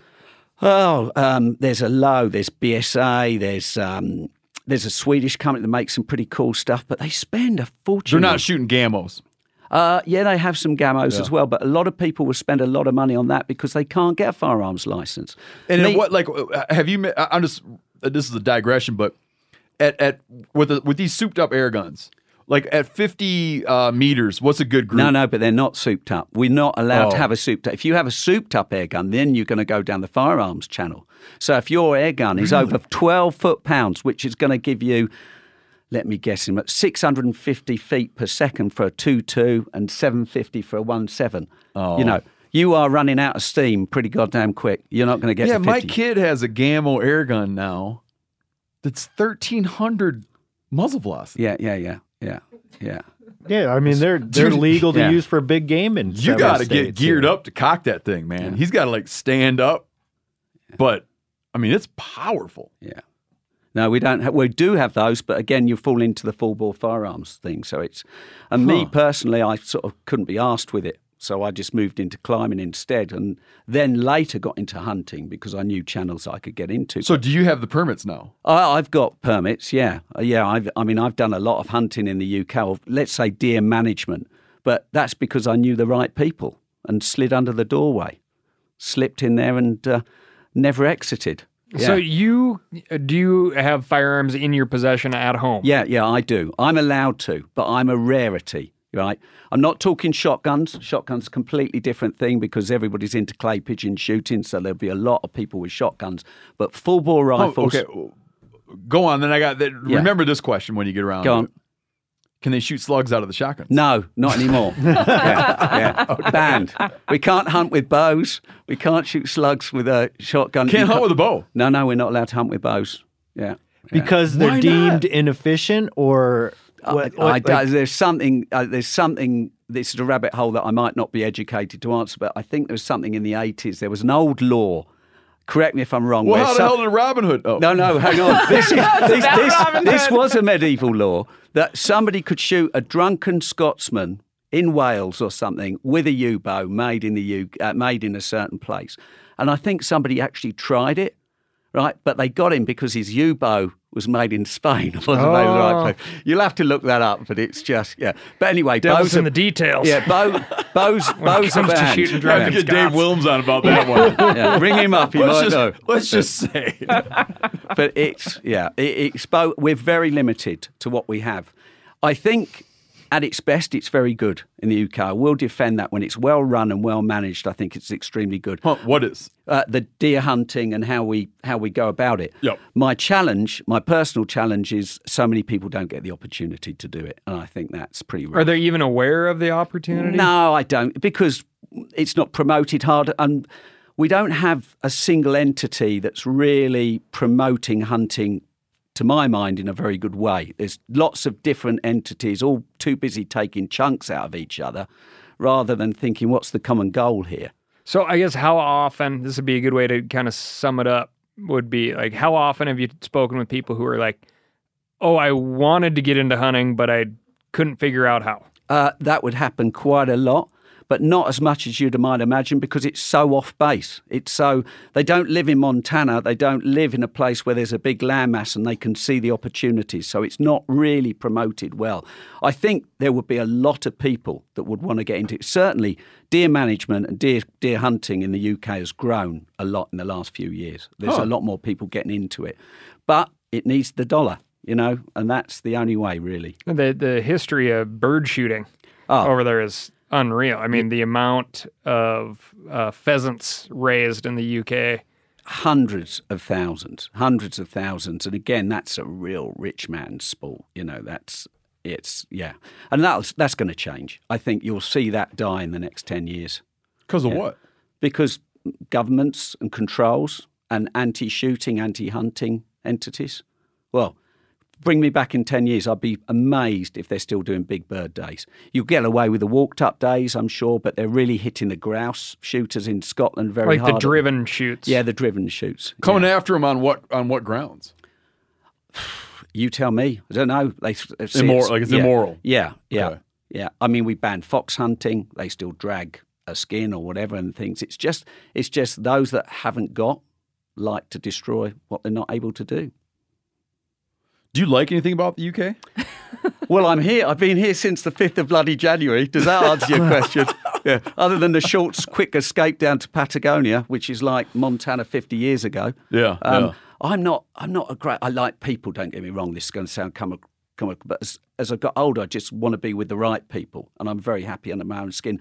I think when I do spend time back in the UK, most of it's north of the border, and I spend a lot of time up in Scotland because it's just quieter up there. Got it. Yeah. So in answer to your question, Steve, no, probably not. There's better places. Yeah. Can we jump back to the meat for a second? Yeah. Am I reading this right? Where it says you don't get to, like, you go out and shoot a deer. Yeah. You don't get to keep the meat for yourself. So if I shoot 50 deer a year, right, that carcass is not mine. That carcass goes straight back to the estate, and that meat is sold, and that's how they make their money. So there's no cutting off a backstrap and I might get home. given a few testicles now and again. Yeah. Are you serious? No, I'm joking. But Yeah. they don't just like if you do a cold deer. I mean, they got to give you one just for doing Oh, it. they will give me one. If I want venison, I'm not going to starve out. But the rules are that venison goes in the larder, right? That's done, and that's off to the restaurant, off to the game dealers. I mean, we get a lot of Swedes come over because the thing about the UK is you're going to shoot a lot of animals. We had 8 Swedes come over a couple of years back pre-COVID, and there was 4 of us, and I think we shot 120 deer in 2 days. That's a lot of work. They're not elk size; they're fallow size, so they're sort of big labs kind of thing. And that's worth a lot of that's worth many thousands. So got it. And plus the crops. There's a lot of crops down in the south, and if you've got 140 deer in your crop, well, it's gone, isn't it? Yeah. What's that word you guys use for when you gut something from the diaphragm? Growlic. Yeah. Growlic. Yeah. So you, as the hunter, you're doing that, right? Yeah, you do gut it. them from the diaphragm So again, back. completely different to what you lads do, right? We'll leave everything in the skin. We'll take out all the green, right? We might take out the what? All the green, all the gut. Intestines. Yeah. Diaphragm back. Yeah. We might leave the heart and the other organs in, depending on where you are, or we'll take them out. They get hung in the skin, they get put in the chiller in the skin, and then they go off to the game dealers that way. Yeah. Can we walk back to, let's say little Jimmy, who's not so little, wants to pursue obtaining a firearm. Yeah. And he goes through that 6-month course. Yeah. And he's obtained the firearm. It's his second cousin's neighbor, so we know that he has a purpose and he has a place. Even more removed than that, let's just say. Yeah.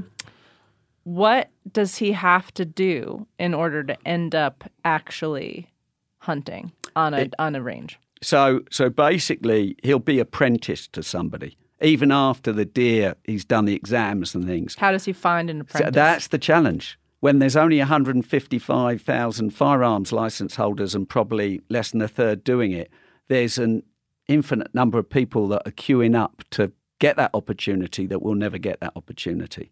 I find that pretty sad. I remember you told me earlier, though, if you, are there estates where you can, there's a whole kind of package deal of staying there and hunting, or can you find someone who's like a recent graduate from one of these deer management programs? Like, what would this person actually do if they were just completely determined to end up being able to hunt? A little bit of both, right? So if you show real determination, and like when I got out of hunting for a while and got into the climbing because of that frustration, and then I found a local estate, Cowdray Estate down in the south, and basically they were looking for some helpers. So I would help take punters out, clients out, and we would cull the females, right? We wouldn't shoot the bucks or anything like that. But I spent years doing that kind of thing, sort of building up. But it's a challenge. It's a really difficult thing to get into because there isn't any public land. So you have to either go through that first channel you said, which is incredibly expensive. You could arrange to go hunting tomorrow in the UK if money's not an issue. But it's the same with our fly fishing. You're going to spank a lot of money, and maybe it's going to cost you $1,000 for a day, that kind of figure. You could get less, but it's going to be that and up, really. Or you just scrub around, find some gamekeepers, help the gamekeepers for a year or two, and then they might say, well, come and shoot a deer. That's it. And then what is the regulatory structure? Like, forget all the stuff about getting a firearm, having access. Like, what's the regulatory structure? Give me the, you guys, I know you guys don't do acreage, but express for me the land, like a large estate or a medium estate, whatever. How much ground are we talking about? So the estates don't tend to be big because there isn't a large land mass. A reasonable estate might be 3,000 acres. Okay. Pretty big. But I mean, the one for my deer management, I might be shooting in somebody's back garden. They might have a deer issue, right? And you could be looking at less than an acre, and Mrs. Miggins' roses are being eaten by the row. So you've got to go and help Mrs. Miggins. That's where an open license comes in handy. So an open license is you're determining whether it's safe to shoot. So unlike, I think over here, you have to be so far from a building before you can take a shot, do you? No. This state doesn't have that. Phone Dave. Yeah. No, this state doesn't have a specific distance from buildings. Right. But you'd get into questions of like what might be like criminal negligence or something like that, but there's not. Like, some states are very specific with, if you're going to shoot within 450 feet of an occupied dwelling, you have to have written permission from the owner of the structure, right? But this state doesn't. Yeah. This state in particular doesn't have that, but there's sort of an understanding of what's okay and not okay. Got you. So in the UK, it's very different, because there's such a short amount of land, you might have deer mucking around in a tiny area, and you've got to manage that problem. So that's probably one thing that we can do, but it's really challenging, and it's not going to get any easier. And the whole thing, the reason I'm pleased to be here is you don't want to be following what's happening in the UK. It's just not sexy, right? I mean, we don't want to go on that path. No, it's not sexy at all, and it's going to get worse. And I can see a day where, they'll have professional deer hunters managing deer, and the public won't even be allowed to do it. In actual fact, in Scotland, you might want to look this up, Corinne. I think somebody's just got a contract to manage 50,000 red deer, right, in the Highlands. Mm-hmm. Now, that's a native species. We got 6 species of deer, arguably 7, but 6 species of deer in the UK, 3 of which are native or considered native, and the others are non-native. Name the native ones. So the native ones are red, fallow, and roe. Fallow aren't truly native. They were brought over by the Normans or the Romans. Nobody knows, but they've been long enough, so they've got the native flag now. Yeah. And then the others are Asian imports. Yeah. So I want to touch on the regulatory structure real quick. And just for this case, let's go to there's a 3,000 acre estate. Yeah. Does the government set down like a season in which they can be hunted, or like any kind of rules about how far they can push the cull? No, you're right. There are seasons for all the species, other than muntjac, because the muntjac are non-native and they're normally pregnant within 3 days of getting birth, so they're considered a pest. All the other deer have a strict period of time in which you're allowed to shoot them. If you have a real problem with numbers, you can get extensions. Did you say a muntjac gets bred within 3 days? They're normally pregnant within 3 days of giving birth. Yeah. Cow, man. Wow. That wouldn't fly. Yeah. That's disgusting. Yeah, no. I don't think you're thinking about the muntjac, Steve. Yeah. It's good for the muntjac. That's unbelievable. Yeah. Yeah, they are crazy little things. They're very They're odd. cool looking. Yeah, and they have a roar or a bark or Yeah, something? they bark. They call them the barking deer. They say you might think you've got a dog kicking off. They got little fangs, little tusks, yeah, little fangy tusks. things that are slightly move about a bit, and they fight. They're pretty aggressive, so they've got very thick, fat and fur around their necks. We grew up just considering them absolute pests because they eat all the flora and fauna. But the continentals love coming over and hunting them. They're quite challenging to hunt because they never stop. They're always on the move. So you've got to be pretty quick on them. Taste bloody good, mind you. Is that right? Oh, yeah. They're You guys small. ever hunt Like that? Tiny. Like a 20 hare. pounds? Yeah. No. No, but we've talked about it because it's an intriguing animal because it's got so much character. Yeah. You know, who do you refer to as continentals? Like everybody that's not in the UK. Okay, thank you. But what would we be? We're not continentals. No, you're Americans. Yanks. Yeah. Yeah. So, all right, back to this regulatory structure thing. This 3,000-acre estate. Yeah. It's got all 3 native species. Yeah. Let's just focus on the native species. So they'll say there is a season Yeah. not determined by the landowner. No, not determined, but that's a government-controlled thing. Yeah. And does the government have biologists that will do a survey and say, like, you boys can shoot X deer on this property? To an extent, but nothing like you guys do. Yeah, there will be some professional biologists that will enter into debates on how we manage those populations, but nothing even close to what you guys do. But I've never in the UK been asked to show a firearms license. I've never run into. I mean, you think of all the hunting, right? It's crazy. It's crazy how different it is. But you put a lot of money back in. You've got those hunting licenses, that's tags. A lot of it goes back into protecting what you've got. I think that's fantastic. With us, it's different because the private landowner can spend that money that he's made from the venison and the selling the hunting on what every bloody well likes. It's his cash. Got it. What are the seasons like? Long? Yeah, if you came over to the UK, there's always something you can hunt. Well, you got the muntjac for a start, but the seasons are pretty long. Then compared to what you guys have got, like you might have a few weeks. Ours will be months. Would you be able to take us hunting there? Oh, absolutely. If you wanted to have a crack at that, yeah. Huh. Yeah. Are you? And the thing is, I could get you. This is the crazy thing. You land at Heathrow or Gatwick, you could be hunting within an hour of getting off. Once you're out that airport. It's so, and that freaks people out. I take people hunting on this land that you can see the middle of London. And I think, it's crazy. But that's what you have to do with small land masses. But yeah, it's easy. Are you required to use a suppressor? Not required, but they're easier to get than they are over here, I believe. I mean, we did it in a different channel because they're professional hunters. We're all deaf because we're shooting so much. Right, so you're shooting like 50, 100 deer a year. You're out in the woods a lot. So we said, fuck this. Can we please get old and hear a bit? So that's how we got the moderators, the suppressors, silencers, or whatever you want to call them. So very rarely they're way more popular over there than here. I can't think of a guy that I go hunting with that doesn't have a suppressor. Yeah. I imagine in those like when you're shooting on small properties. Yeah. Well, I grew up. You probably don't want the neighbors hearing great big booms going off. Exactly. Here. And I grew up without suppressors. We all grew up not using them. And so the guys that like the next generation on for me, they all can't fucking hear for fuck. They're deaf. So if you were fully licensed, open firearms license, and you lacked a place to go hunt, you just find that online and pay? Yeah, you could find it online. You could pay.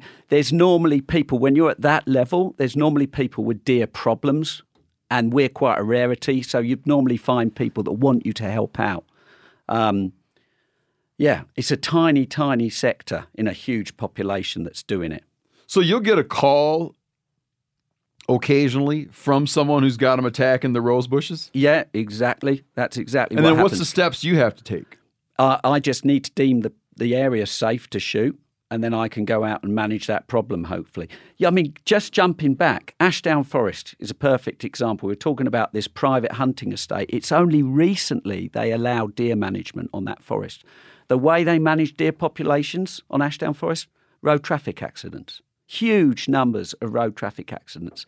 And because the conservators decided hunting was cruel or not right, they wouldn't allow anybody. That's 6,000 acres of deer just going out of control, spiralling out of control that nobody can manage. In the last few years, they've changed that, and I think they've got like half a dozen professional deer stalkers deer hunters in there now. Are you in there? I could be. I'm not. I know the lads that do it. Yeah, I'm not there because I'm never fucking at home.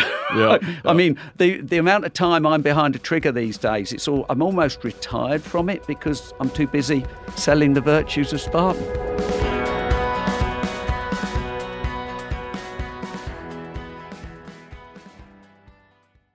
The single most valuable tool I have for chasing turkeys next to my scatter gun is the OnX Hunt app. If I'm hunting turkeys, I'm using OnX. If I'm not hunting turkeys, I'm using OnX. I'm always using OnX. I live by that stuff. I can't tell you the number of birds this app has put me on by allowing me to easily find new areas to hunt. It's invaluable. I use it all the time. Even properties I know super well. And I'm at my buddy Bubbly Doug's house. I'm using OnX, and I've hunted this place a million times. With their compass mode, I can pinpoint exactly on the map where a gobble rang out from, and then figure out the perfect spot to set up. Meaning, if I'm sitting there, let's say I'm at Bubbly Doug's, I'm in the navel, and I hear pow, I'll instinctively pull up Bubbly Doug's place on OnX, and I'll look at the topography, and I'll be like, oh, that sucker must be over in that little opening over there. Waypoints also, and the ability to share them, okay, comes in handy every spring. Whether that's revisiting old waypoints where I've been on birds before or sharing them to buddies to help put them on birds. This app will help you find more turkeys. OnX Hunt has a special offer for you, too. Use code MeatEater to receive 20% off your membership at onxmaps.com/hunt this turkey season. This festival and concert season will be all about the boots, and Tecovas is your stop before attending your next concert. Tecovas has seasonal and limited edition offerings this spring, including men's and women's boots, apparel, hats, bags, and more. And Tecovas has first wear comfort, meaning you put them on, they feel great. Little or no break-in, period. It's hard to find this level of comfort paired with this level of style. Plus, their direct-to-consumer pricing keeps value on your feet and money in your pocket. Just ask my buddy Chili, who's been slipping around in his Tecova boots, talking about how great he feels in them. He loves them. Yeah, Steve, they're very comfortable. They're very fashionable, and I enjoy wearing mine around the office and anywhere I go around Bozeman. Stop by your local Tecovas store, have a complimentary drink, and shop new styles. The smell of fresh leather and a friendly staff are at your service. Many stores have leather custom branding to make your boots truly personalized. And with regular live music and events, there's no in-store experience like it. If you can't make it to a store, just visit tecovas.com. That's TECOVAS.com and find your new favorite pair of boots today. This show is brought to you in part by BetterHelp. Now, we all carry around different stressors, big ones, little ones. When you keep these things bottled up, it can start to affect you in a very negative way. Well, therapy is a great space to get things off your chest and to figure out how to work through whatever's weighing you down. Like, figure it out. That means figuring it out with someone who's impartial, who's able to sit down and hear what you have to say and think it through with you. If you're thinking of starting therapy, give BetterHelp a try. It's entirely online, designed to be convenient, flexible, and suited to your schedule. Just fill out a brief questionnaire to get matched with a licensed therapist and switch therapists anytime for no additional charge. Listen, there's no such thing. It's like you're not so tough that it doesn't do you some good to talk to somebody now and then about what's on your mind, okay? Get it off your chest with BetterHelp. Visit betterhelp.com/meateater today to get 10% off your first month. That's BetterHelp, HELP.com/meateater. I want to go back to that call you get from someone. In that case, like you have a small property owner. Yeah. and they have a deer problem. Yeah. You still have to go by the seasons, like whatever the seasons are. Absolutely. And then what do you need to do? Do you need to, does a biologist or someone need to confirm that there's a problem, or are you able to determine there's a problem? No, we determine there's a problem, right? If Mrs. Miggins' roses are being eaten and she's pissed off with the deer doing it, she can phone me and say, look, Gearing, get over here and help me out with these deer. Can you take a few out for me, please? And then she can eat them. She can eat them. She might not want to eat them. But you can sell them. I can sell them. I can eat it myself. I can do anything I like with that. Yeah. What's that stuff like? Ballpark, street market. Yeah. Street value. Wild venison. Commercial value or what? Wild venison's expensive, eh? And you sell it on the hoof, not on the hoof, but you sell it carcass weight. Carcass weight. So you'll sell it at the moment. The game dealers are almost a bit of a cartel. Sorry, guys, probably not going to hate me for that, but I think they all know each other. They set the price at the beginning of the season. So red deer, you might get a pound.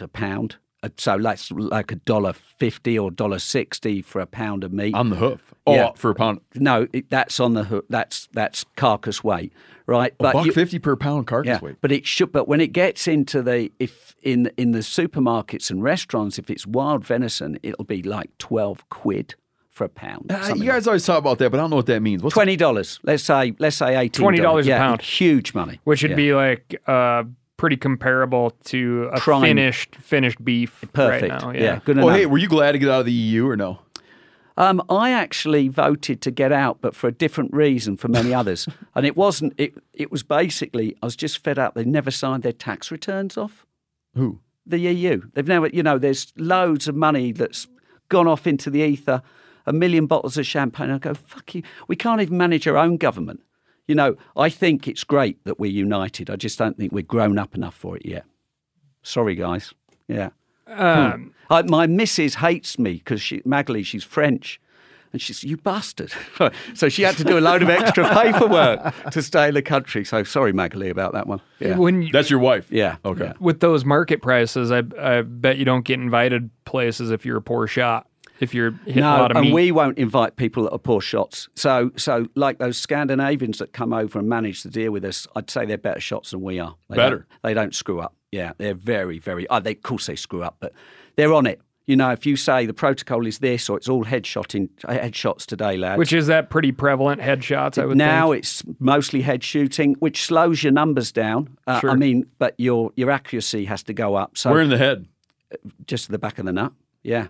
Okay. Around the neck. But I historically, I'd comfortably shoot 3 or 4 deer in front of me. I can't do it head shooting. I'll get one and I'm sort of... And the other thing is I want to make sure it's down and it stays down because I've knocked a few out in the time where you think...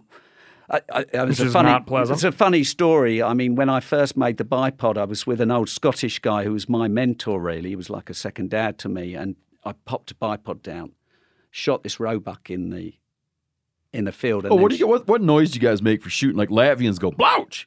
This is, patung. Yeah. That's what you guys say? Yeah, whatever. I don't know. That's what I do. But anyway, patung, this. You guys don't go, bang. I shot this roebuck, dropped like a sack of spuds, shot the other one. And then he said, Gearing, get back up. And just got up and ran off. Over to Mrs. Miggins' place. Yeah. So, and stayed at Mrs. Miggins' place. I love Mrs. Miggins. Probably still at Mrs. Miggins' place. Yeah. No. It's a crazy difference to what you guys have got. So anybody out there that thinks America isn't cool when it comes to hunting, it could be a lot worse. That's all. Who thinks that? Well, I don't know, but I mean, people can. You're just saying if they happen to be. if they happen to be. I think it's such a great opportunity that you can get anybody and say, I can go out and I'm pointing at wonderful scenery and pictures with a rifle. To me, is pretty epic. What's your advice to Americans? Hang on to what you got. Guard the gate. Yeah, guard the gate. Hang on to what you got. I mean, it's a fantastic thing. I think old Mr. Roosevelt did a good job for you lads many years back, and I think I admire what you have over here. I think I've done 3 public land hunts. I mean, I'd never get this in the UK. I came in, and what do you call it? The passport control officers. I guess they're police, aren't they? He said. When you're coming in from another country. U.S. Customs. Yeah, U.S. Customs. He said, what are you here for? And I said, I'm going to come and hunt elk. And I'm going to spend some money hunting. And he shook my hand and he said, good on you. I really wish that would never happen in the UK. That would nobody go, what are you on about? Yeah. So I've had 2 of those sort of interesting discussions with the customs officers, and I think it's brilliant. Can I ask you another way off subject question? Yeah. Do you I don't like the thing when I look at you guys' country, the thing that just baffles me the most, man, is are you into the royal family? No. No. You're not a member of the royal family? No, I'm not. Okay. Well, we're all probably blood relatives if you go back far enough. They've done a bit of shagging in their time, I'm sure. Yeah, but I can't. But you don't like pay attention to all the like I'm who not. did what, Do you know what? mad at who. I've given up just listening to news. I listen to Al Jazeera, get my facts, and switch off again.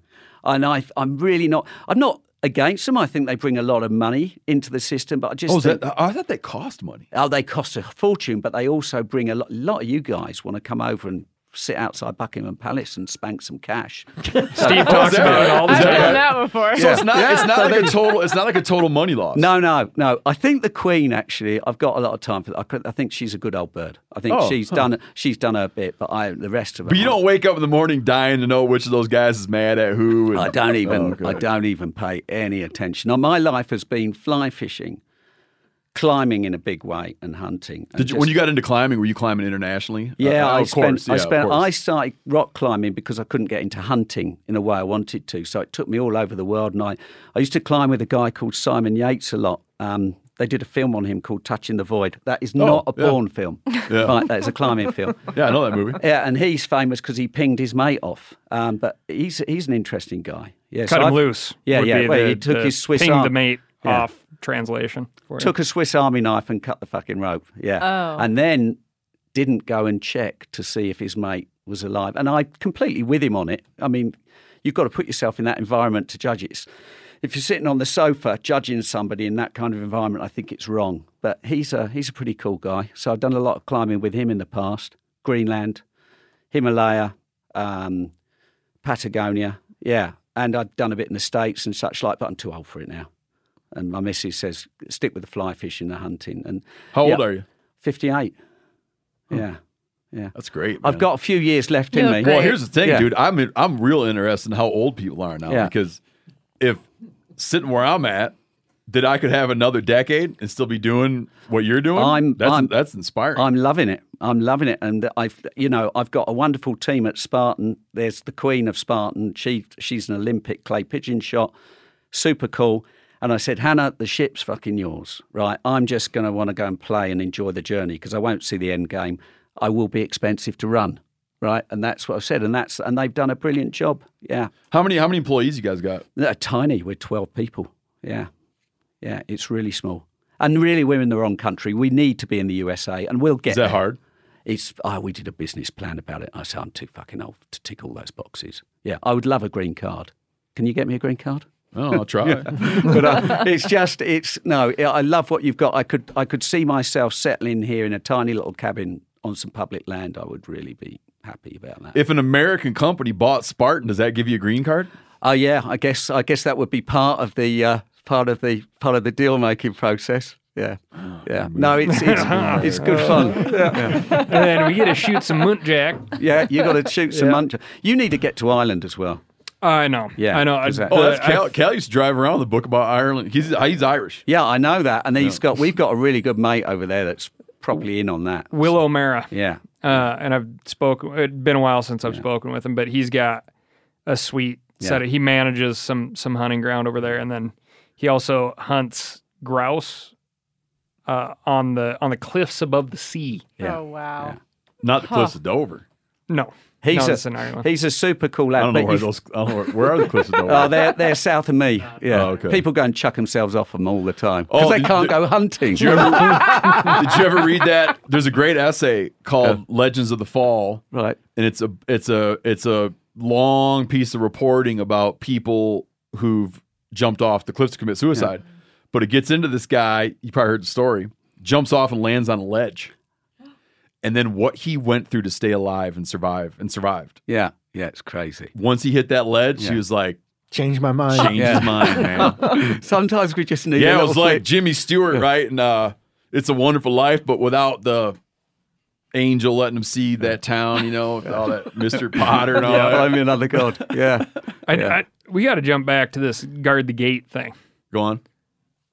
I would bet that you're going to find yourself in a situation where there's 150,000 people amongst 70 million with firearms licenses if all you worry about is guarding the gate. I don't understand. I think it is just going to be increasingly so defensive and minoritized to think in the way of just guard what we have. I disagree. Proactivity. You're talking about here, Cal. I'm absolutely. Dude, I'm using people the are language in a losing- different people way. Are literally losing their rights every day. And there's all kinds of examples of hunting in America, like leaning towards the European model. Like absolutely.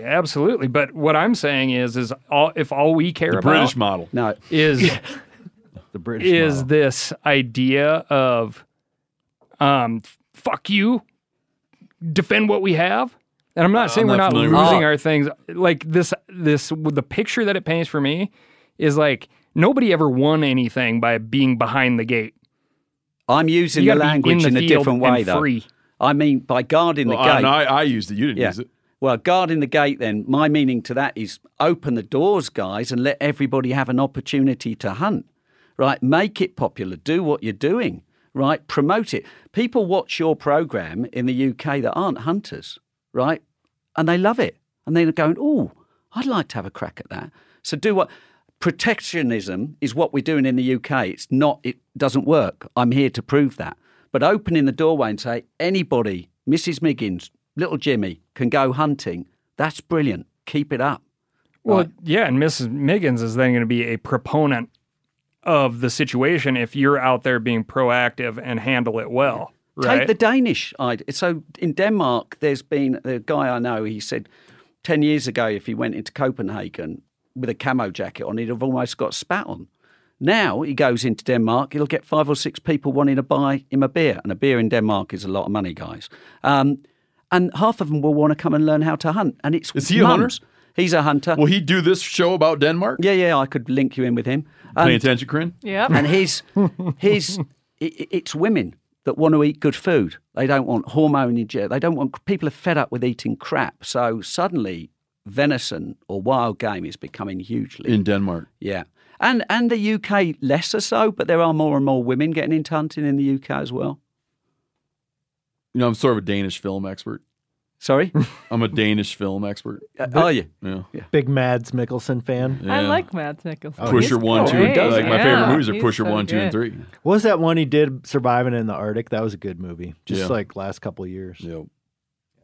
He was in the new one where they stay drunk all the time. Yep. Oh, yeah. Another round. Another round. There That's you go, very yeah. Viking. Yeah. Yeah. No, man. I thought about quitting my job and going to get like a PhD in Danish cinema. There's another one he's in where there's like no words and he just walks around killing people with an axe. Valhalla Rising. Yeah. That's a good Oh, one. That's a wow. great one. Way That's a to great go, one. Phil. Listen, man, if I had to, if you came to me right now, and if like God came to me right now with a gun, and he's like, you got to pick American films or Danish films. Oh, no, I like that without stuff. Without a doubt, I would pick Danish films. Yep. Without a doubt.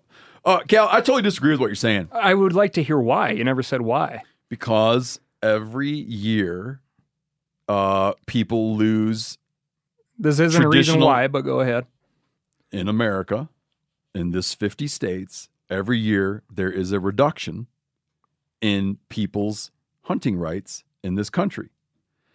We just saw it right now. The most recent glaring example is Washington losing their rights to hunt bears in the spring.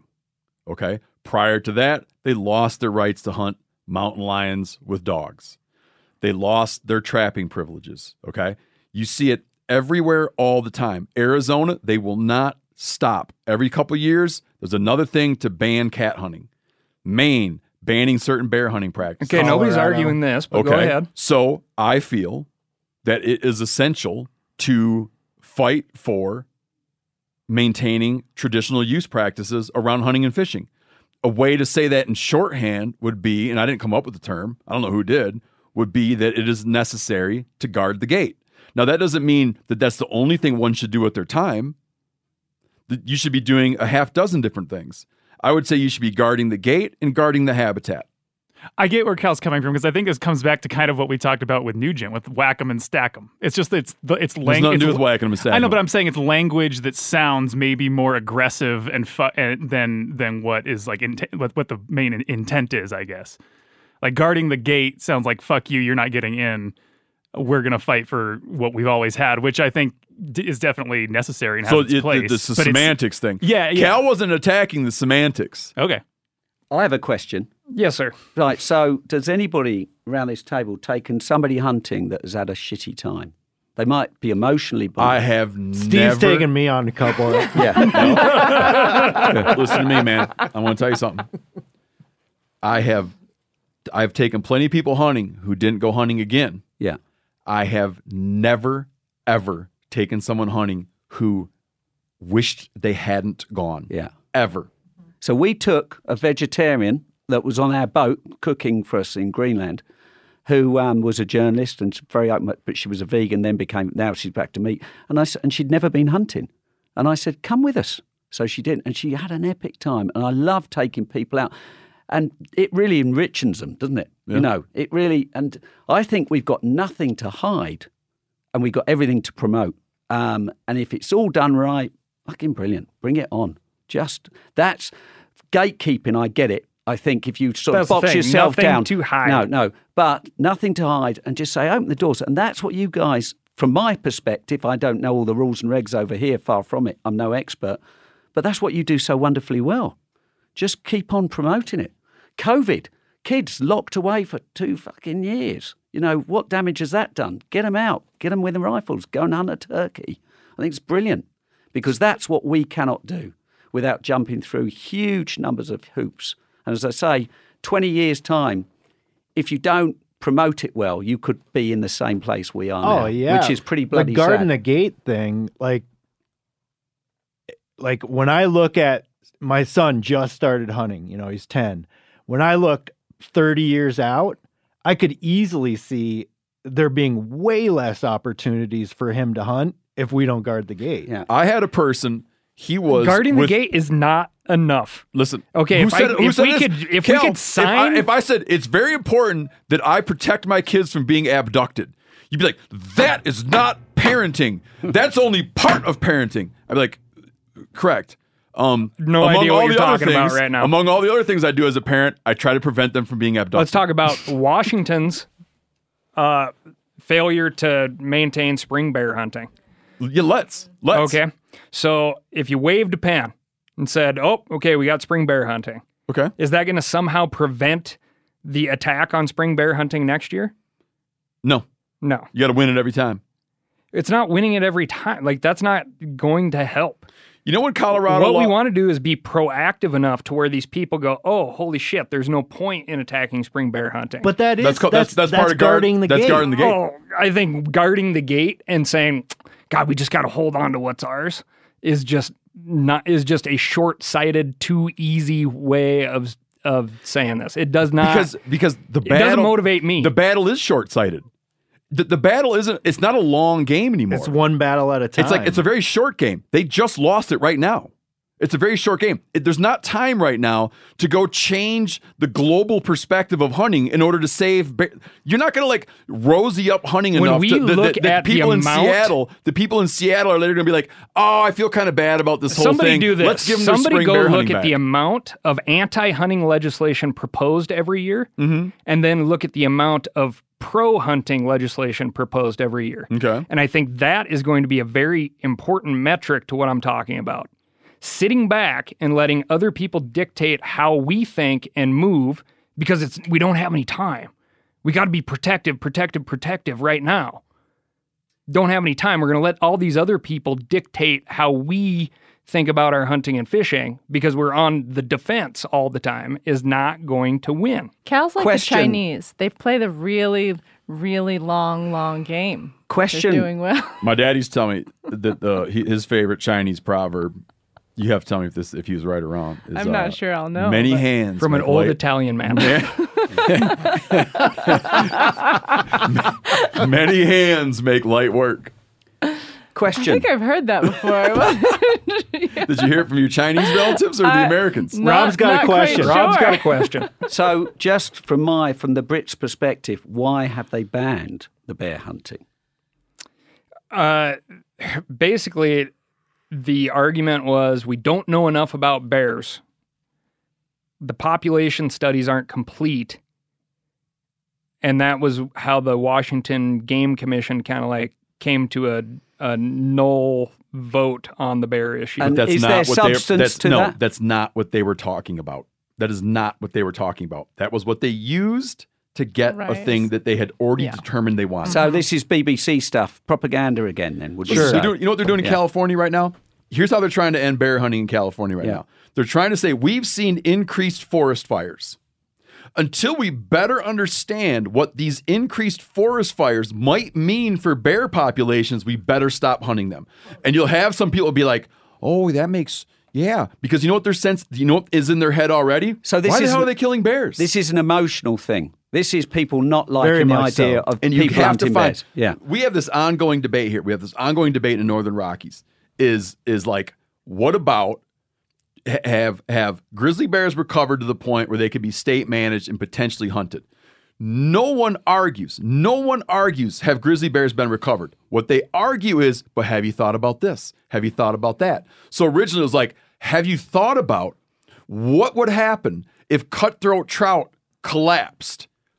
So don't do that until you can prove me that. Yeah. Oh, okay, here's what that would look like. And in fact, only like 9% of bears for a couple weeks out of the year access cutthroat trout things. Okay, tell me this one. What if white bark pine blister rust was to be worse than it is now? Answer that for me. Then you go and be like, okay, well, we're looking at, you see like 10% survival rates. So over time, it'd be this, and then this. Okay.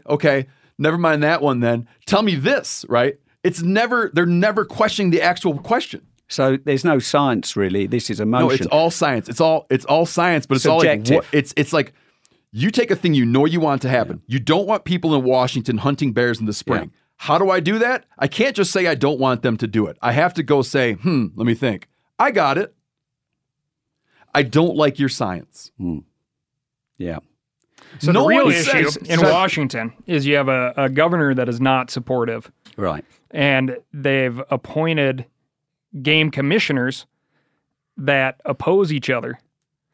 And basically it stalled out the process in a way that did not favor bear hunting in the state. So surely one string to the bow here would be to better educate people on the pros of bear hunting.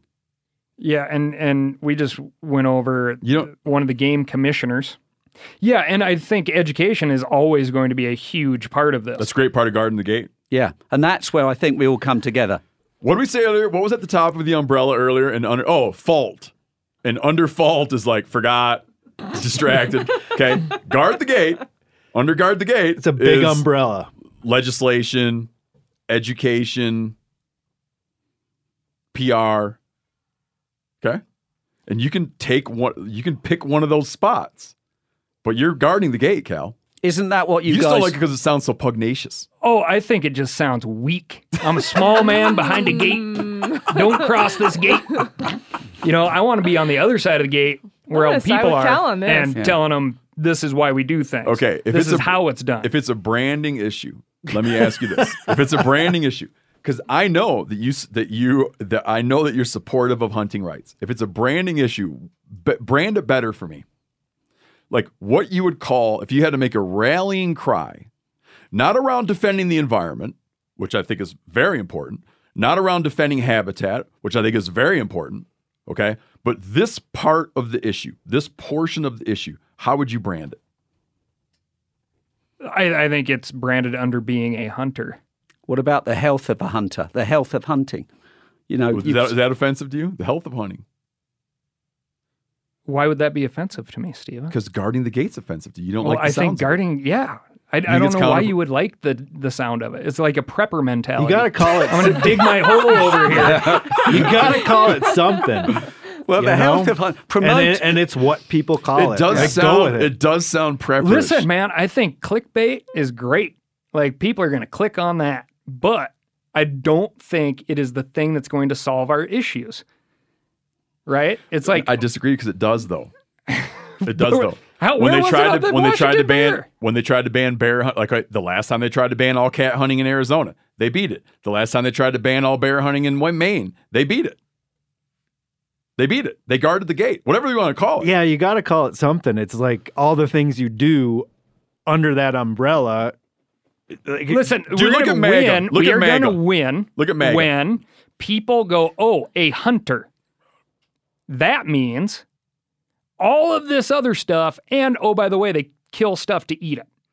But they're the ones that are pro clean water. They're pro wildlife. They're pro habitat. So you're talking like more of a hunting is conservation thing. Cal is I'm talking a high about it being road, a long well-rounded human being. I think most people would be pro hunting if they better understood it. And that's 100% challenge. true.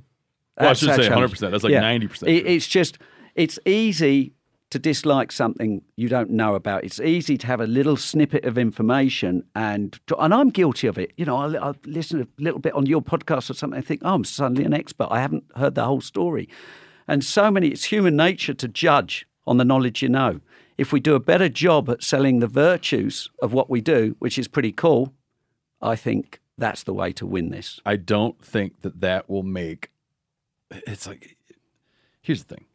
I'm just going to say, I'm going to do that thing where I just say, my wife likes this when I do this. I'm just going to keep saying the same thing over and over again in different ways. A hunter and outdoorsman, whatever. There's a lot of things you need to be doing. One of them is you need to be active in defending your rights as a hunter. You need to, it's like, that's a pillar, or what do you call it? That's a plank in the platform. A plank in the platform. I would say throw the word pro in there. You need to be proactive. Okay. You can't wait for an email to show up and be like, oh, God, I got to you need to be out. proactive. And that's something like we didn't need to do when we were 14. That's not true. We should have been doing it.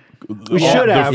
The first big sweep. Yeah, absolutely right. The first big sweep of trapping bans hit in around 91 and 92. Right.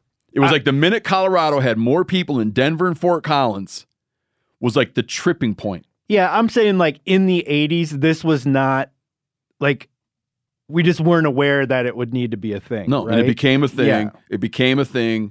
And now it's like part of hunting. It's very much a part of hunting that you need to do these things and if you want to be a hunter. Because every year there's a thing. Every year there's a thing. There's I 10 don't things.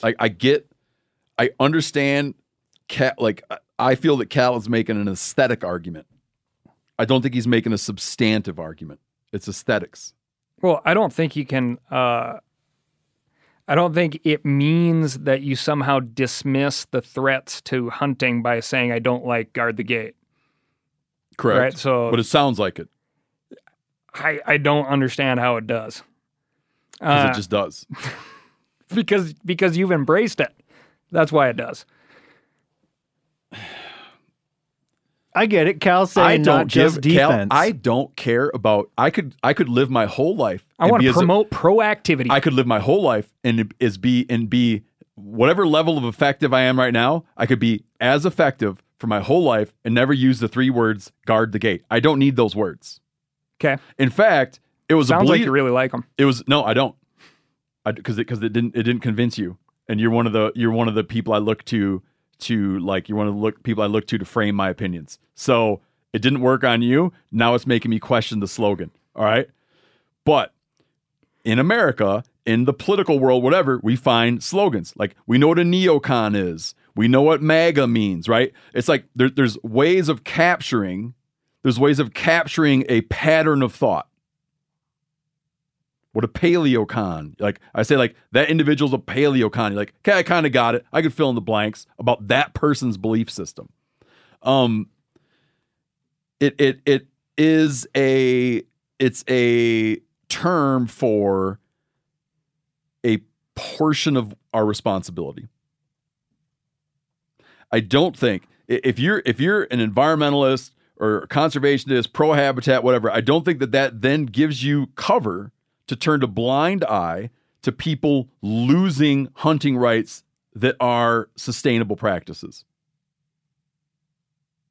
I've had this conversation with multiple leaders of conservation groups, and they'll tell you, "Oh, we don't want to get involved in method to take arguments." I'm like, "Then you're not serving your constituent. You can't pick and choose. You have to be involved in method to take fights. You can't act like you're representing hunters and anglers, but you won't get involved in a method to take argument because you want to stay above the fray and not piss off some potential donor who thinks hunting's okay, but all forms of it are kind of mean. But I like the general idea of it. Like, you can't do that. I absolutely agree with that. All right. Thanks for joining, Rob. Thank you. I mean, I think having Rob on is the perfect thing. This is a great conversation, right? I would blame where we are today on two things. One, supermarkets. People buy meat in packets now. They don't even consider it as a living thing. I'm guilty of it. And the other thing is too many bloody documentaries on nature showing the pretty side and not the ugly side.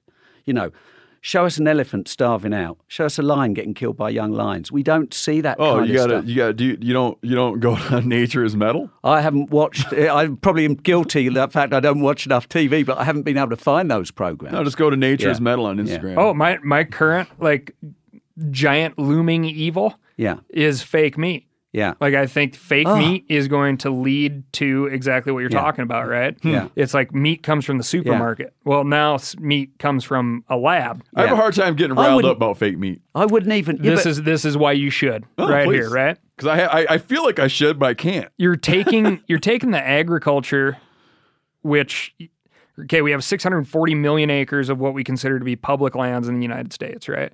We have over 950 million acres of land dedicated to agricultural use in the United States.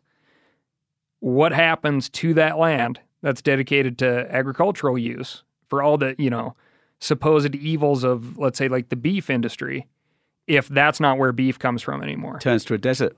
Yeah, or worse, single crop. A shitload of condos, right? Yeah. Mm-hmm. Yeah. Right? And that is the thing. Like, that is like the tipping point for me of where all these open spaces, where whether you think they're in production or not, because they don't have a golf course or a condo on them, are actually out there doing the best job they can in cleaning our water, cleaning our air, and providing some open space, for God's sake. What's perverse about the fake meats thing is that they'll then say a cow requires X amount of acres in the American West. Like, yeah, but that acreage isn't just hosting that cow. Exactly. Yeah. I mean, it's hosting all the mechanisms of life for our food production, right? Like open range, sure. Yeah, pollinators. Well, in the end, we're just going to be boring amoebas that just live here and do nothing, right? I don't fancy that. I like to go out hunting. I like to go climbing. I like to go fishing. I like to see all these fantastic places. And do you know what? I don't want to eat fake meat because 20 years down the line, do we know what it's going to do to us? We don't have a clue, do we? There's a lot but of I don't care. Like, here's the thing, man, about that. I don't dip, but it doesn't bother me when people dip. Yeah. You know what I mean? Like, I don't, there's all kinds of things I don't engage in, and I don't care if other people engage in it. Like, I don't like a dude eating lab meat.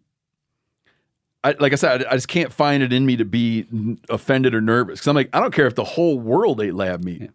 I'd eat deer meat. Yeah. That's meat raised in a lab, cultured in a lab, not Labrador Retriever meat. That's probably what Brody eats. Everybody, my mouth was watering. Brody doesn't eat anything but Labrador meat. Send him an email. That joke's run its course. I'm over it. Thanks for joining, Rob. No, pleasure. Really enjoyed it. Where to next for you? So I'm down to Australia in a couple of weeks, and then hopefully Tasmania for a few. I've never been to Tasmania. I've got to try it. Just picked up a new Scott rod. It's got to go. So be rude not to, wouldn't it? It would. It would. They got some islands out there where the Tasmanian devils have HIV. Yeah. They're not doing very well. Is that right, Cal? No, they're really in a bad way. Yeah. What? It's a It's a wild world out there. Real quick. First, you're serious? Yeah. Yes. What was the transition pathway? Oh, I have no idea. There's they're trying to save the Tasmanian devil. At one point, they put a colony of them on to some islands, and some sexually transmitted diseases got into that population. And I want to say one of them was HIV. Yeah, they're not. Well, it's all the not pretty. koalas got chlamydia, right? Yeah, and chlamydia is a deal for the Tasmanian devils too. That was Phil. It was a little Phil joke. What? Poor Phil. Koalas and chlamydia? I said all the there's a thing. Like koalas are riddled with chlamydia right now. It's hard on them. And I was saying that was Phil. That was just a Phil joke. Yeah, and I mean, so Phil. Domestic sheep get chlamydia all the time. So. Yeah, it was just a bad joke. Yeah, not following. Oh. It's too Might dark, need to cut Phil. this. Ignore it.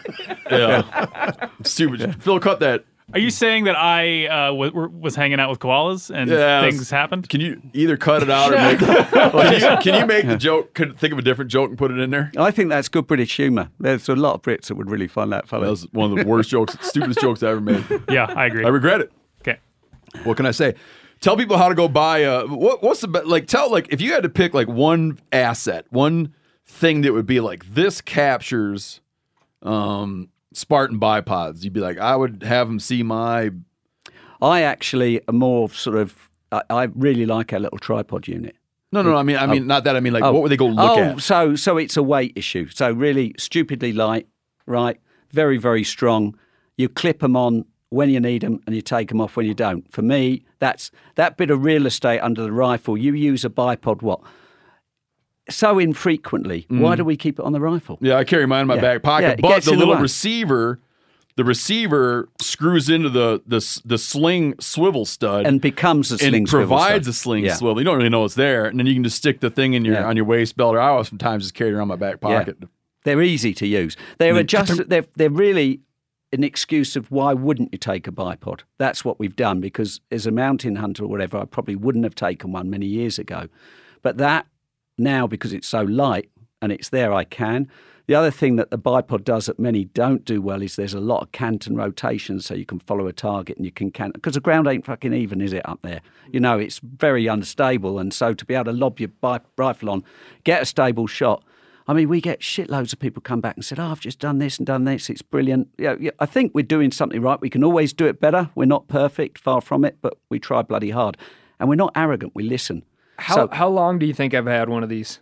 Well, you've been one of the first. Long time. Yeah, it's got to be 5 years, isn't it? 5 or 6 years, I would say. And I will still, the magnet on that original bipod is so strong that even though I've had a lot of experience with them, I catch myself thinking like, oh, did they add like a lock into this thing? Yeah. Oh, yeah. If it ever malfunctions on you, it's because you picked up a metal burr from somewhere. Yeah. And you do come to realize there's a lot of there's a lot of magnetism in the earth. Exactly. And we do a military version with a locking system. I mean, they're coming out. There's lots of stuff we're doing, but that's not my bag. So, one more question for you. Go on. For our next Euro report, like I want to go. You know how when you tighten your lug nuts. Yeah. You don't just go around in a circle. Yeah. Right? You do. Yeah. You go like up diagonal, whatever. So imagine we're doing Europe like you're tightening lug nuts. Yeah. I don't want to go to the next lug nut. What country should we do? I'd probably pick an Eastern European country or go right in the middle and do France. That would be crazy. Yeah, but that's like your neighbor. Yeah. But are they real different? They're totally different to what we France. do. Yeah. That'd be great. But every country will give you a different flavour. You know, they're so different. I want to do Finland, man. Finland would be brilliant. We've got some good Finnish buddies. Do a lot of work with Sacco and Tikka, and they're serious lads over there. Yeah. And Spain, like the That'd be a good Ibex one. stuff, that'd be cool. Yeah. What and country, you can hunt with a bow in Spain. Oh, I can't wait to do Italy because that's my homeland. What country would be the closest thing to the U.S.? Or is that even a fair question? It's probably not a brilliant question. I would say because there isn't. But no, I tell you this. I know what he's. Denmark has some public land, right? There are a few countries that have a little bit of public land. That's probably the only similarities there. Yeah. And there's clubs in places like Sweden, so you become a moose. You join your moose hunting club. I mean, I've seen old boys in their like they must be knocking on the door 90 and they don't want to give up their place. So they're carrying these huge packs into the middle of nowhere for their annual moose event, you know. So, yeah, it's... I want to see moose get run with dogs.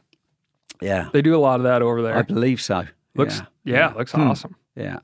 It's just, the Arctic is a great place. Caper Cayley hunting, that would be a cool thing to do. That, me and Yanni are trying to work that out right now. We got a real itch for that, man. There's a guy called Ulf Linthroth, I think, he's super cool. If I could do, that's the one, when people are like, what's the one big thing? Well, you hunt them out of the country, that's what I want to do. You hunt them out of trees using a barking bird dog, and you're shooting a full-bore rifle into a tree. I mean, that's pretty freaky for me. I wouldn't do that in the UK because I'm likely to end up going into Tunbridge Wells. Hitting Mrs. What's her name? Yeah, Mrs. Miggins won't be happy. But up there's nobody, and that's what they've been doing for years, and it's super exciting. It's like deer hunting for a bird. I am not above, when in Rome, right? Yeah. I'm not above shooting a bird out of a tree with some people that shoot birds out of trees. Yeah, no, it's brilliant. It's really exciting. You put a lot of miles in for very few shots, but it's a really epic place to go. Sounds great. And then with the old male birds, they taste like shite when they're cooked. So we just do tartare them, and they're lovely. Ooh, awesome. Yeah. Hold on a minute. Yeah. Oh, they're no good cooked. No, some people might like them, but they're really good raw. Mm-hmm. Yeah. You know what I found out that kind of surprised me is ptarmigan are so much better raw. Yeah. I got all the grouse keepers in Scotland last year eating grouse raw. And they said, fuck off, we're not fucking doing that. And then after a little while, I said, come on, just try it. And I did like 11 of them over a few weeks. They're lovely. They really are. I wouldn't cook grouse again. Awesome. You know that dish, I haven't made it in a long while, but like Chinese hot pot. Yeah. Szechuan hot. What do you call it, Corinne? Where you got the broth and the stuff in it and you just take raw meat and dip it. Yep. Yeah. It's like a hot pot. Doing that for ptarmigan. Yeah. They're like cooked but not really cooked. Oh, it's good. So much better than when you cook them. Don't they? What's that? The Mongols do that, don't know. they? Yeah, I think so. Whenever I have a question about anything over that neck of the woods, I just ask Corinne. Yeah, that's the way. Try to answer. Not always right. All right, thanks for coming on, man. Pleasure. It's a great Euro report.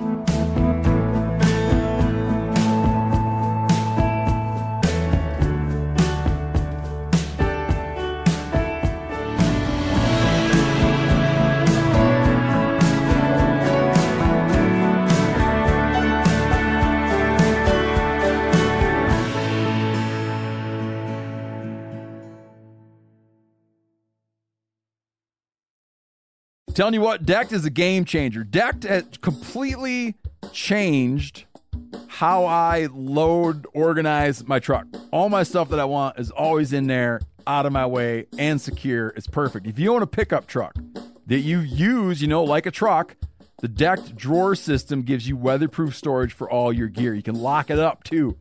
You keep your tools and gear organized, job site or out in the field. Go to decked.com/meateater to receive free shipping. Go to decked.com/meateater and get yourself some free shipping. Sport Dog is the most recognized brand in the hunting dog training industry. The Sport Dog promise to consumers is simple.